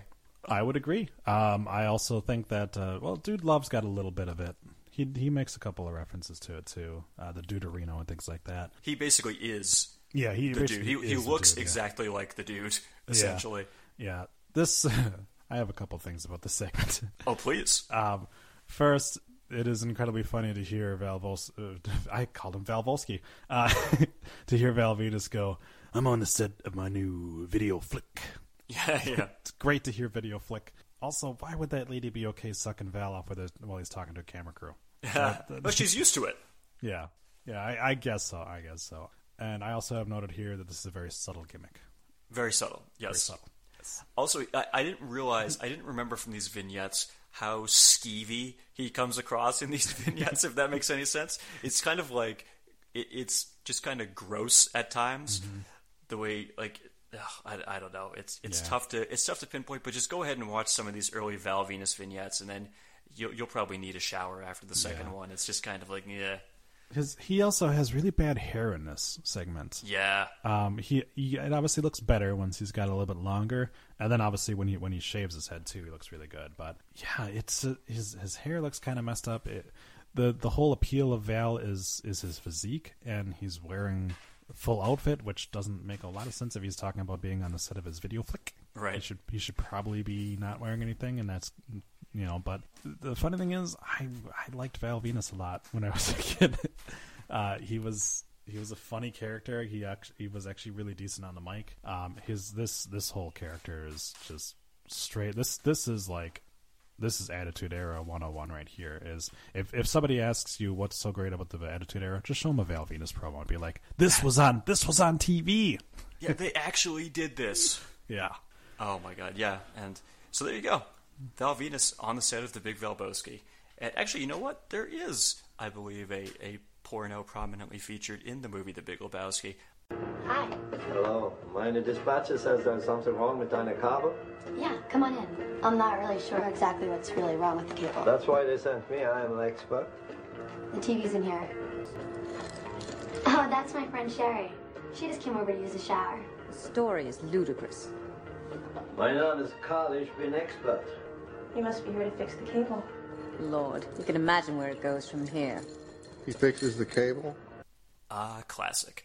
So up next, Mark Merrow heads to the ring, and you want to talk about questionable outfits. This outfit he's wearing is the ultimate questionable endeavor, I think. He's wearing a t-shirt with cut-off sleeves, a do-rag, jean shorts, and sneakers with ankle-length socks poking out the top of them. I mention this because it caused me to compile a quick top 5 list. The top 5 most unfathomable wrestling... unfathomable? Easy for me to say. Wrestling couples. So number 5, Mark Merrow and Sable. Number 4, The Miz and Maurice. Number 3, Rusev and Lana. Congrats on the recent marriage, by the way. Number 2, this one a bit of a sleeper, Tommy Dreamer and Beulah McGillicuddy. Mm-hmm. And number 1, Billy Kidman and Tori Wilson. I still don't know how that one happened. Would you agree with that list? Yeah, there's maybe a couple other ones that might be able to go up there. We've got Velvet Sky and Bubba Ray Dudley. Oh, good call, yeah. So that's... I would go so far as to say Daniel Bryan and Brie Bella. Yeah. Although Daniel Bryan is pretty likable, though. Yeah. Obviously, we've got a couple other ones that we've known throughout the years. CM Punk's had some questionable... Yeah. Maria Kanellis is a good pull, but obviously AJ Lee and him don't really seem kind of similar. But yeah, no, they don't. But CM Punk's a good-looking dude. Yeah. I think the Great Khali and Gail Kim was a strange one. Yeah, that didn't happen. That didn't happen. No, maybe it did. I don't know. Yeah, Melina and and Johnny Nitro and Johnny Nitro. Obviously, Taryn Terrell and John Cena is another good one too. Did that happen? That was a real one that happened. Yeah. Wait, who's Taryn Terrell? She was Tiffany in TNA, I think. Oh wow, I barely remember her. Yeah, she was in WWF or WWE for a while too. Yeah. Was that the one who was like Drew McIntyre's wife or something? Or I think so. Yeah. Yes. That's the same chick. Yep. Okay. Yeah, that was Drew McIntyre's wife.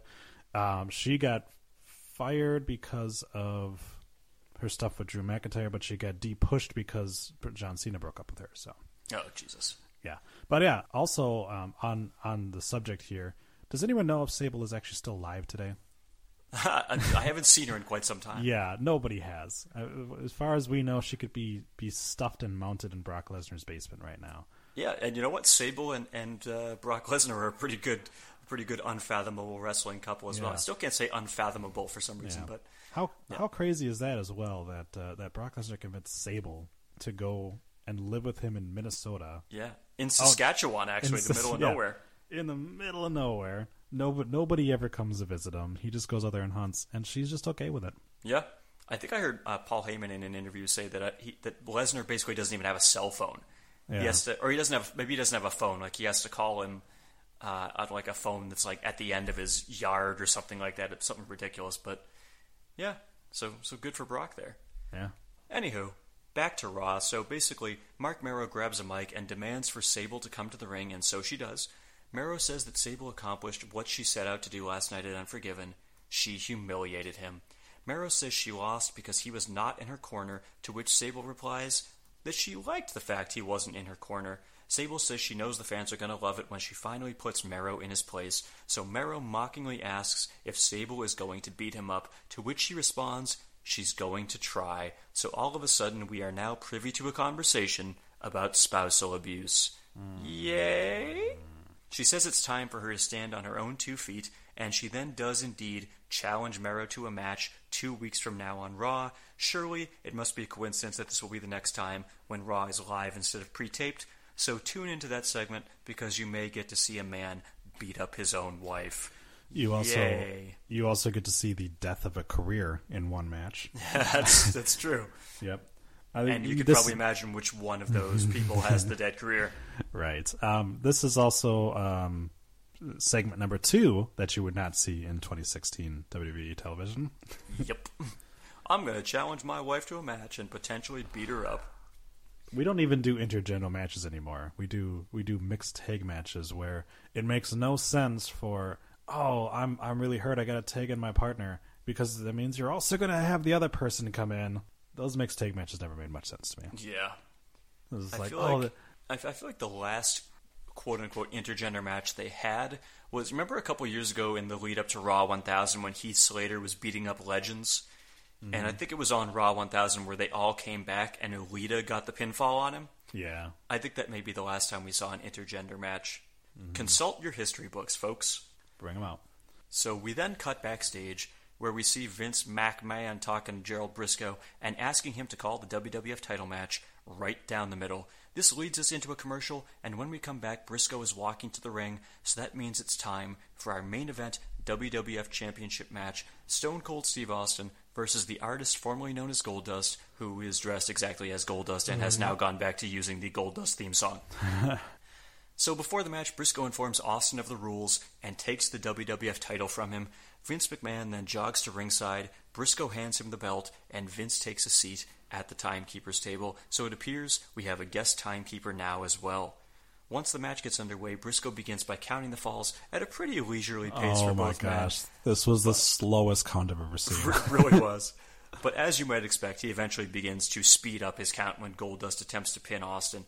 So overall the match was alright and went for about 7 minutes, with Briscoe asserting his authority several times, including shoving Austin on a few occasions. Austin managed to hit Goldust with a Stone Cold Stunner, but when he went to pin him, Briscoe only counted to 2 and then stopped because he claimed he had something in his eye. While Austin protested, Dude Love ran into the ring and started beating on Stone Cold, but Briscoe refused to call for the disqualification. Austin and Foley started fighting outside the ring, and Briscoe got between them to break it up. Vince then got the idea to ambush Austin and attempt to hit him with the WWF title. However, Austin ducked, and Vince mistakenly hit Briscoe with the belt, knocking him to the ground and actually busting him open. I'm not sure if Briscoe did like a stealthy blade job there or if that was hard way, but kudos to him either way, because you could briefly see a pool of blood forming under his head as he was lying on the ground. His skin must be made of tissue paper, man, because that just... Yeah, that was a pretty weak shot. Yeah.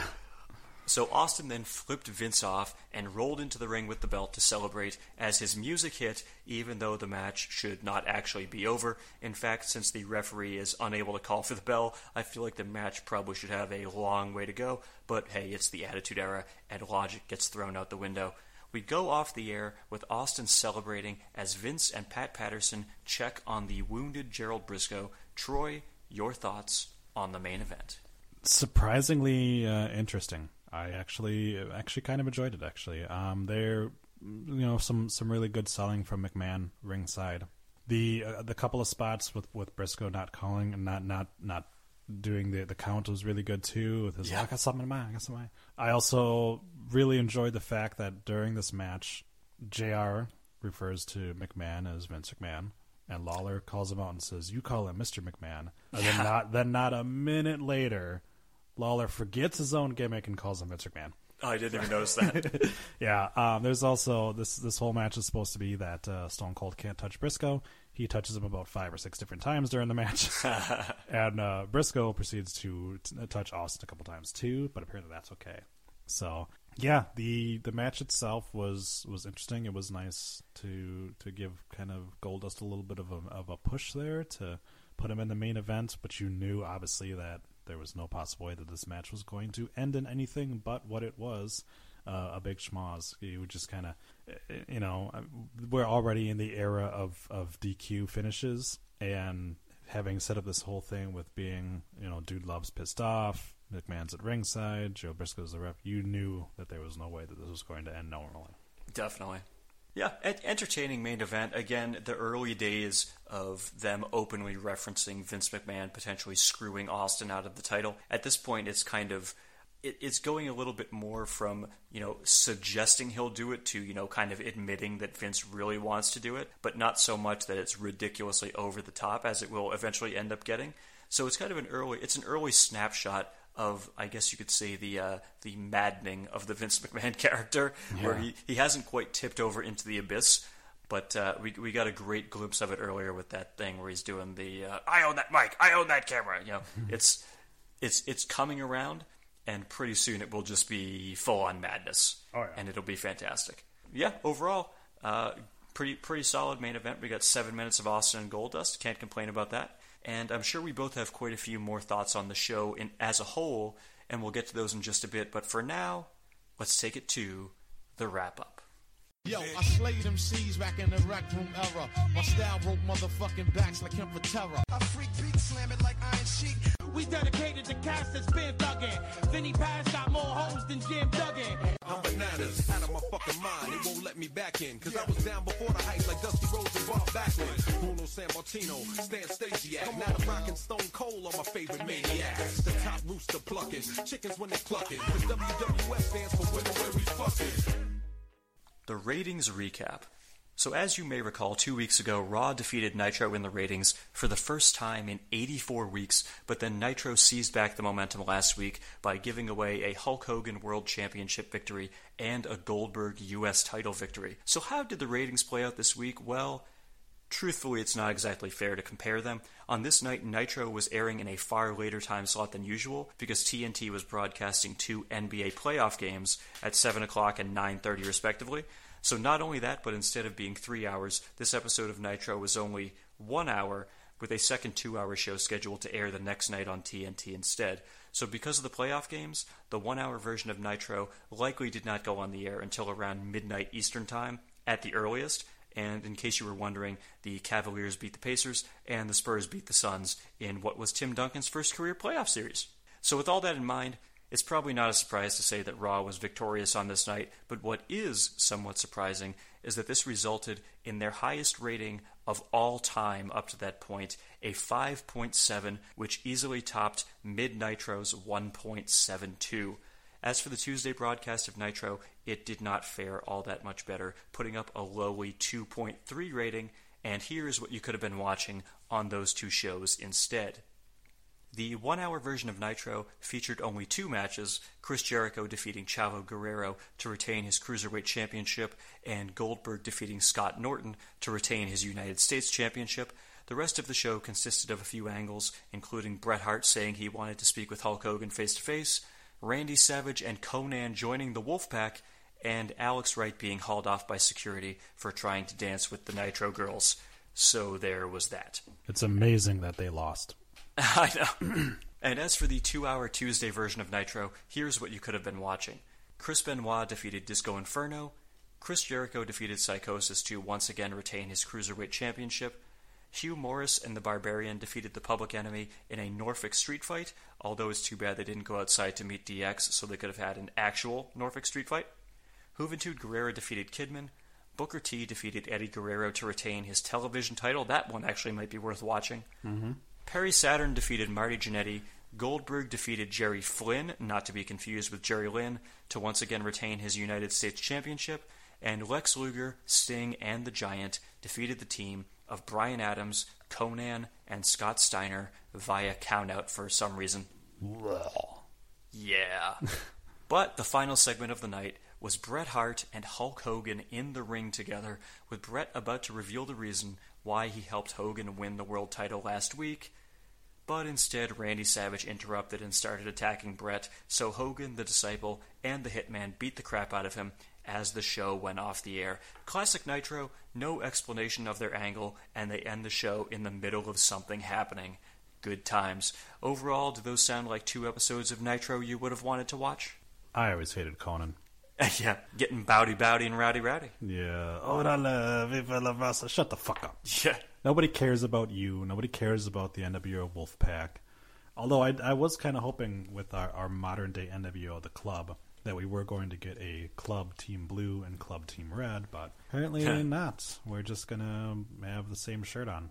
Keep holding out hope. It might happen. Yeah, I never know. I still say that the best thing they can do is to either have Seth Rollins team up with the club, or maybe Finn Balor, but right now he's going to go probably face for a while, and have AJ bring up the Revival from NXT and have him that'd be the new club. There you go. So basically you didn't think much of that episode of Nitro is what you're saying. Oh yeah, I'm already moving past it. Already past it. Hey, if there's no Chris Canyon or Disco Inferno, I don't care. There you go. So let's go to the Raw synopsis. And Troy, let's start with you. So what were your overall thoughts on this episode of Monday Night Raw? This was another one of those really good episodes where you keep building towards something. You get segments kind of throughout the night that build towards the main event, which I really like. You get kind of the backstage segment, you get the McMahon segments, things like that, where you've got kind of this underlying thing going on top of the other stories that are going. So the other thing too is we're still in that era where the commentators actually talk about the match that's going on and don't just keep forgetting about the match and talking about what's happening in the main event. They make sure to kind of keep those main event building segments to the segments that they're scheduled for. So, which I always prefer over what we've got now, where before every commercial break we've got a graphic coming up on what's the main event, and we got to talk about it in the match. Oh, can you believe it, JR? Or can you believe it, Michael? We're gonna see the Big Show take on Goldust tonight. So it was an entertaining show, honestly. You know, the Attitude Era has a fondness in my heart. I'm not looking to have the Attitude Era nowadays, obviously, because it just doesn't translate well. A lot of the things held up. The WCW Invasion was not only really funny, but even to this day, I was laughing at some of the jokes, as juvenile as some of them were. Oh, absolutely, yeah. But yeah, there was a lot of good parts there. You know, we're starting to see the talent that's on the roster here on display. You know, not counting Goldust, but obviously with Mick Foley, what's going to become of him pretty soon. Triple H and The Rock are starting their ascent to greatness, and it's only a matter of time before we start getting a couple other very interesting fellas joining the fray. So, to say the least. Mm-hmm. I mean, Val Venus hasn't even debuted yet, technically, so got that to look forward to. I'm sad to say that I liked him a lot when I was I liked him a lot too. I loved that he would come out before the match, he would do the "hello, ladies" and do the ridiculous sexual innuendo. The towel thing was also great. The towel thing. Yep. What young wrestling fan can say that they didn't do that at least a couple of times after a show? I have definitely done that. But that was way back last week. Yeah, exactly. So, yeah. And you know, he definitely is, for a very kind of underappreciated talent on the mic. He actually was really decent on the microphone. Just with a lot of his promos obviously would be a lot more like, you know, the big Valbuski always comes first. Yeah. But it was entertaining. It was funny. And You know, that the guy got quite a bit of mileage out of that character. Obviously, when we eventually turn him into the right to censor and things like that, and, you know, that whole thing too. I mean, you know, you look at The Godfather, which will be coming up here, not too long.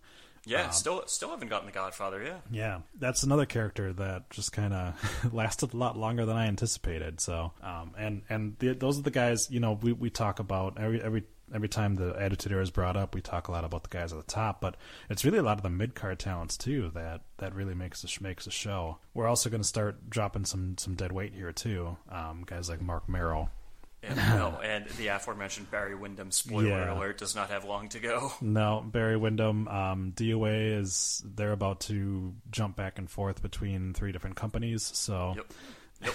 But yeah, then obviously we're going to start getting a couple more of those really good mid-card talents coming up, and we get obviously the emergence of The Rock and Triple H too. So absolutely, that really heats up once the summer goes along, and yeah. And overall, I mean, for me, this episode, we had DX invading WCW, Vince trying to screw Austin, Owen Hart turning heel and joining the Nation of Domination, and Paul Bearer revealing that he's actually Kane's father. I think that's a pretty easy thumbs up on my end from a storyline perspective. Maybe one of the most eventful episodes of Raw ever? I don't know. I suppose we can let the historians judge that one, but that's a lot of angles being advanced in one show. So, yeah, definitely thumbs up on my end. Yeah, quite enjoyed it. It's amazing what they're able to do here in 2 hours that they can't even do with 3 hours nowadays. That's right. But yeah, we've got a good 6 different really compelling storylines going on here in just this, and it's, you know, really setting things up for the future here. And they still have a lot of untapped talent. I mean, you look at a guy like Dan Severn made a brief appearance here. You know, Club Kamikaze has a couple of really interesting cruiserweights in it. On top of that, you know, we do still have Sparky Plug. He's going to be interesting come a little bit later, but yes, yeah, indeed. there's a lot of people that they're starting to give a little time to that are really good talents.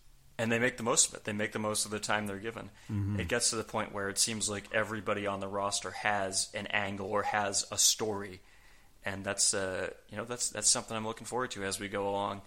And yeah, so I suppose we can end it there. So, as always, thanks a lot for listening to the Raw Attitude Podcast. I am Henry Hugepex, the suplex-throwing human duplex, and I'll remind you once again to feel free to subscribe to us on iTunes, Stitcher, or Google Play. Send us an email at rawattitudepodcast@gmail.com or tweet us at rawattitudepod, or more importantly, write us a 5-star review on iTunes, just like Mr. John Sabian did, because that helps us find an even wider audience, I should say. And of course, if you do that, I will be sure to read the review on this very podcast and give you full credit for doing so. So, Troy, before we depart, would you like to remind the fans where they can catch you outside of this fine podcast? You can find me at the Geek and Gamer podcast, Geek and Gamer Guild podcast. Search for it on iTunes. We're also on Stitcher and on Podomatic. No Twitter or anything like that for it, but you can email me at Geek and Gamer Guild podcast at gmail.com. It's a tongue twister. It is. You can also find me on Facebook, Geek and Gamer Guild podcast. And I am also, every once in a while, when I can get my child to go to sleep, on the Rundown podcast. I got passed up again for a role on Shadowvane, but I'm hoping to be maybe a minor character on that. And so, oh man! Yeah, well, they don't. I haven't even tried to audition for Shadowvane because I just feel like I'd probably fuck it up. He's got a wealth of voice talent over there. So yeah, he's got some good talent over there. Yeah, Shadowvane also on the Questionable Endeavor Network, in case anyone was wondering. Yeah, the horror-themed podcast. Mm-hmm.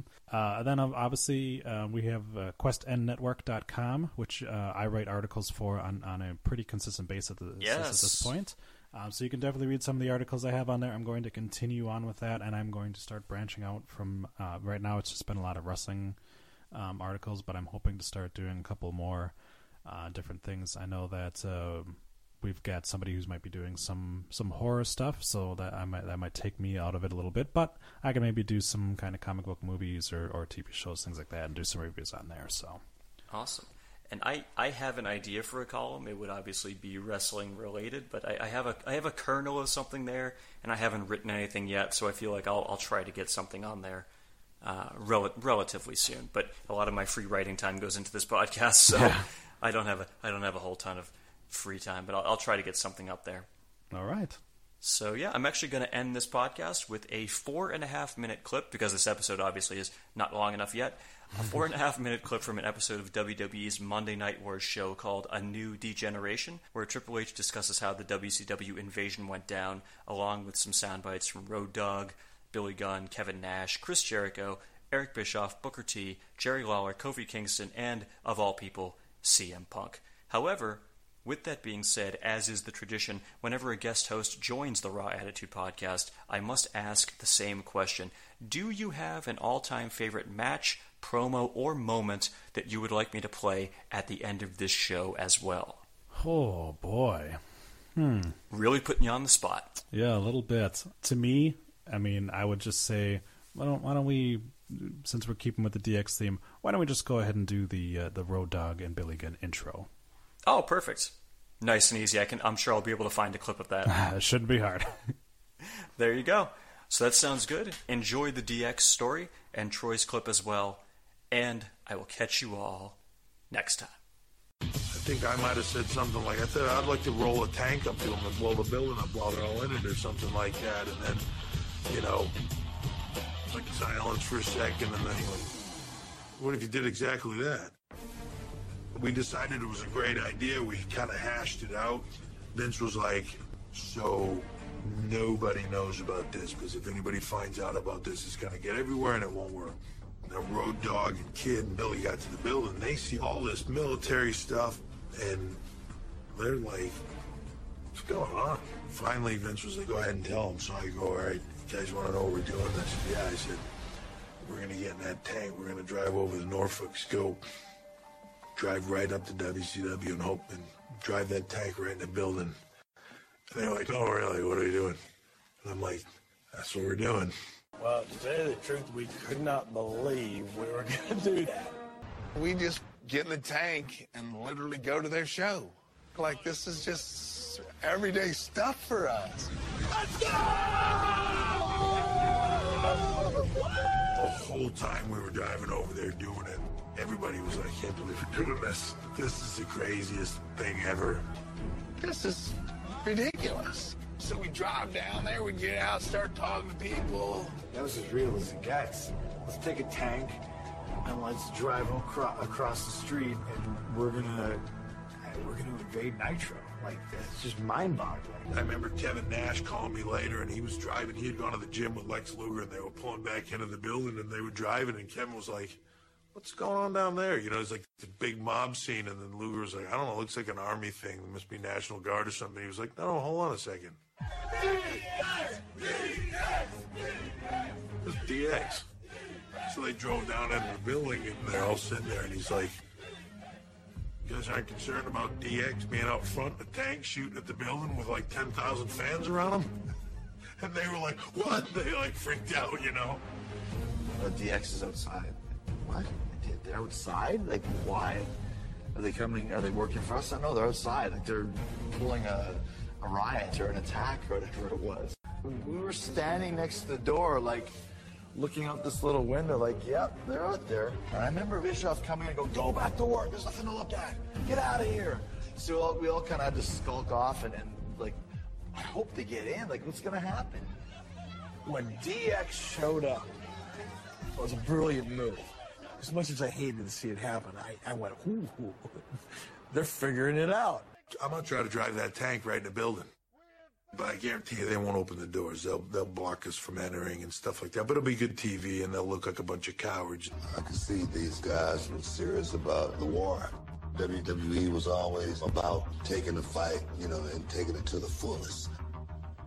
I was standing on the other side of that steel door, and I couldn't get this old man to open the door. If they'd have let us in the building, we'd have been like, all right. Because we had no plan for if we got in. You want to fight somebody, and you go to their house, and you start banging on their door, and you tell them, all right, come out, let's fight.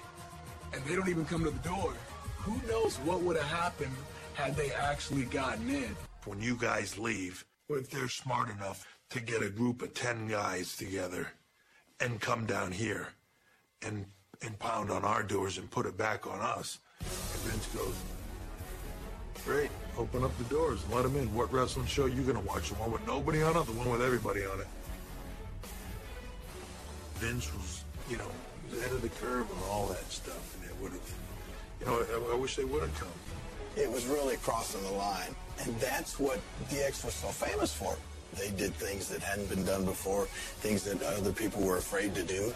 This was like a moment for me where I thought, this is why we're going to win. Oh, you didn't know? Your ass better call somebody. Many consider this team the greatest tag team champions in WWF history. It's me! It's me! It's that Neo Double G! Going once again with that PA Double G!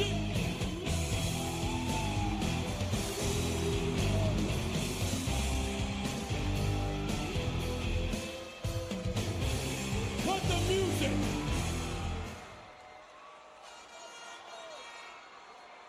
New York City! We're about to kick that shit's nitty! Now then, let's see if we can make a little noise up in the... Ladies and gentlemen, boys and girls, children of all ages, D-Generation X proudly brings to you its WWF Tag Team Champion of the World! The Road Dogg, Jesse James, the Badass, Billy Gunn, the New Age Outlaw! And of course, if you're not down with that, we got 2 words for you!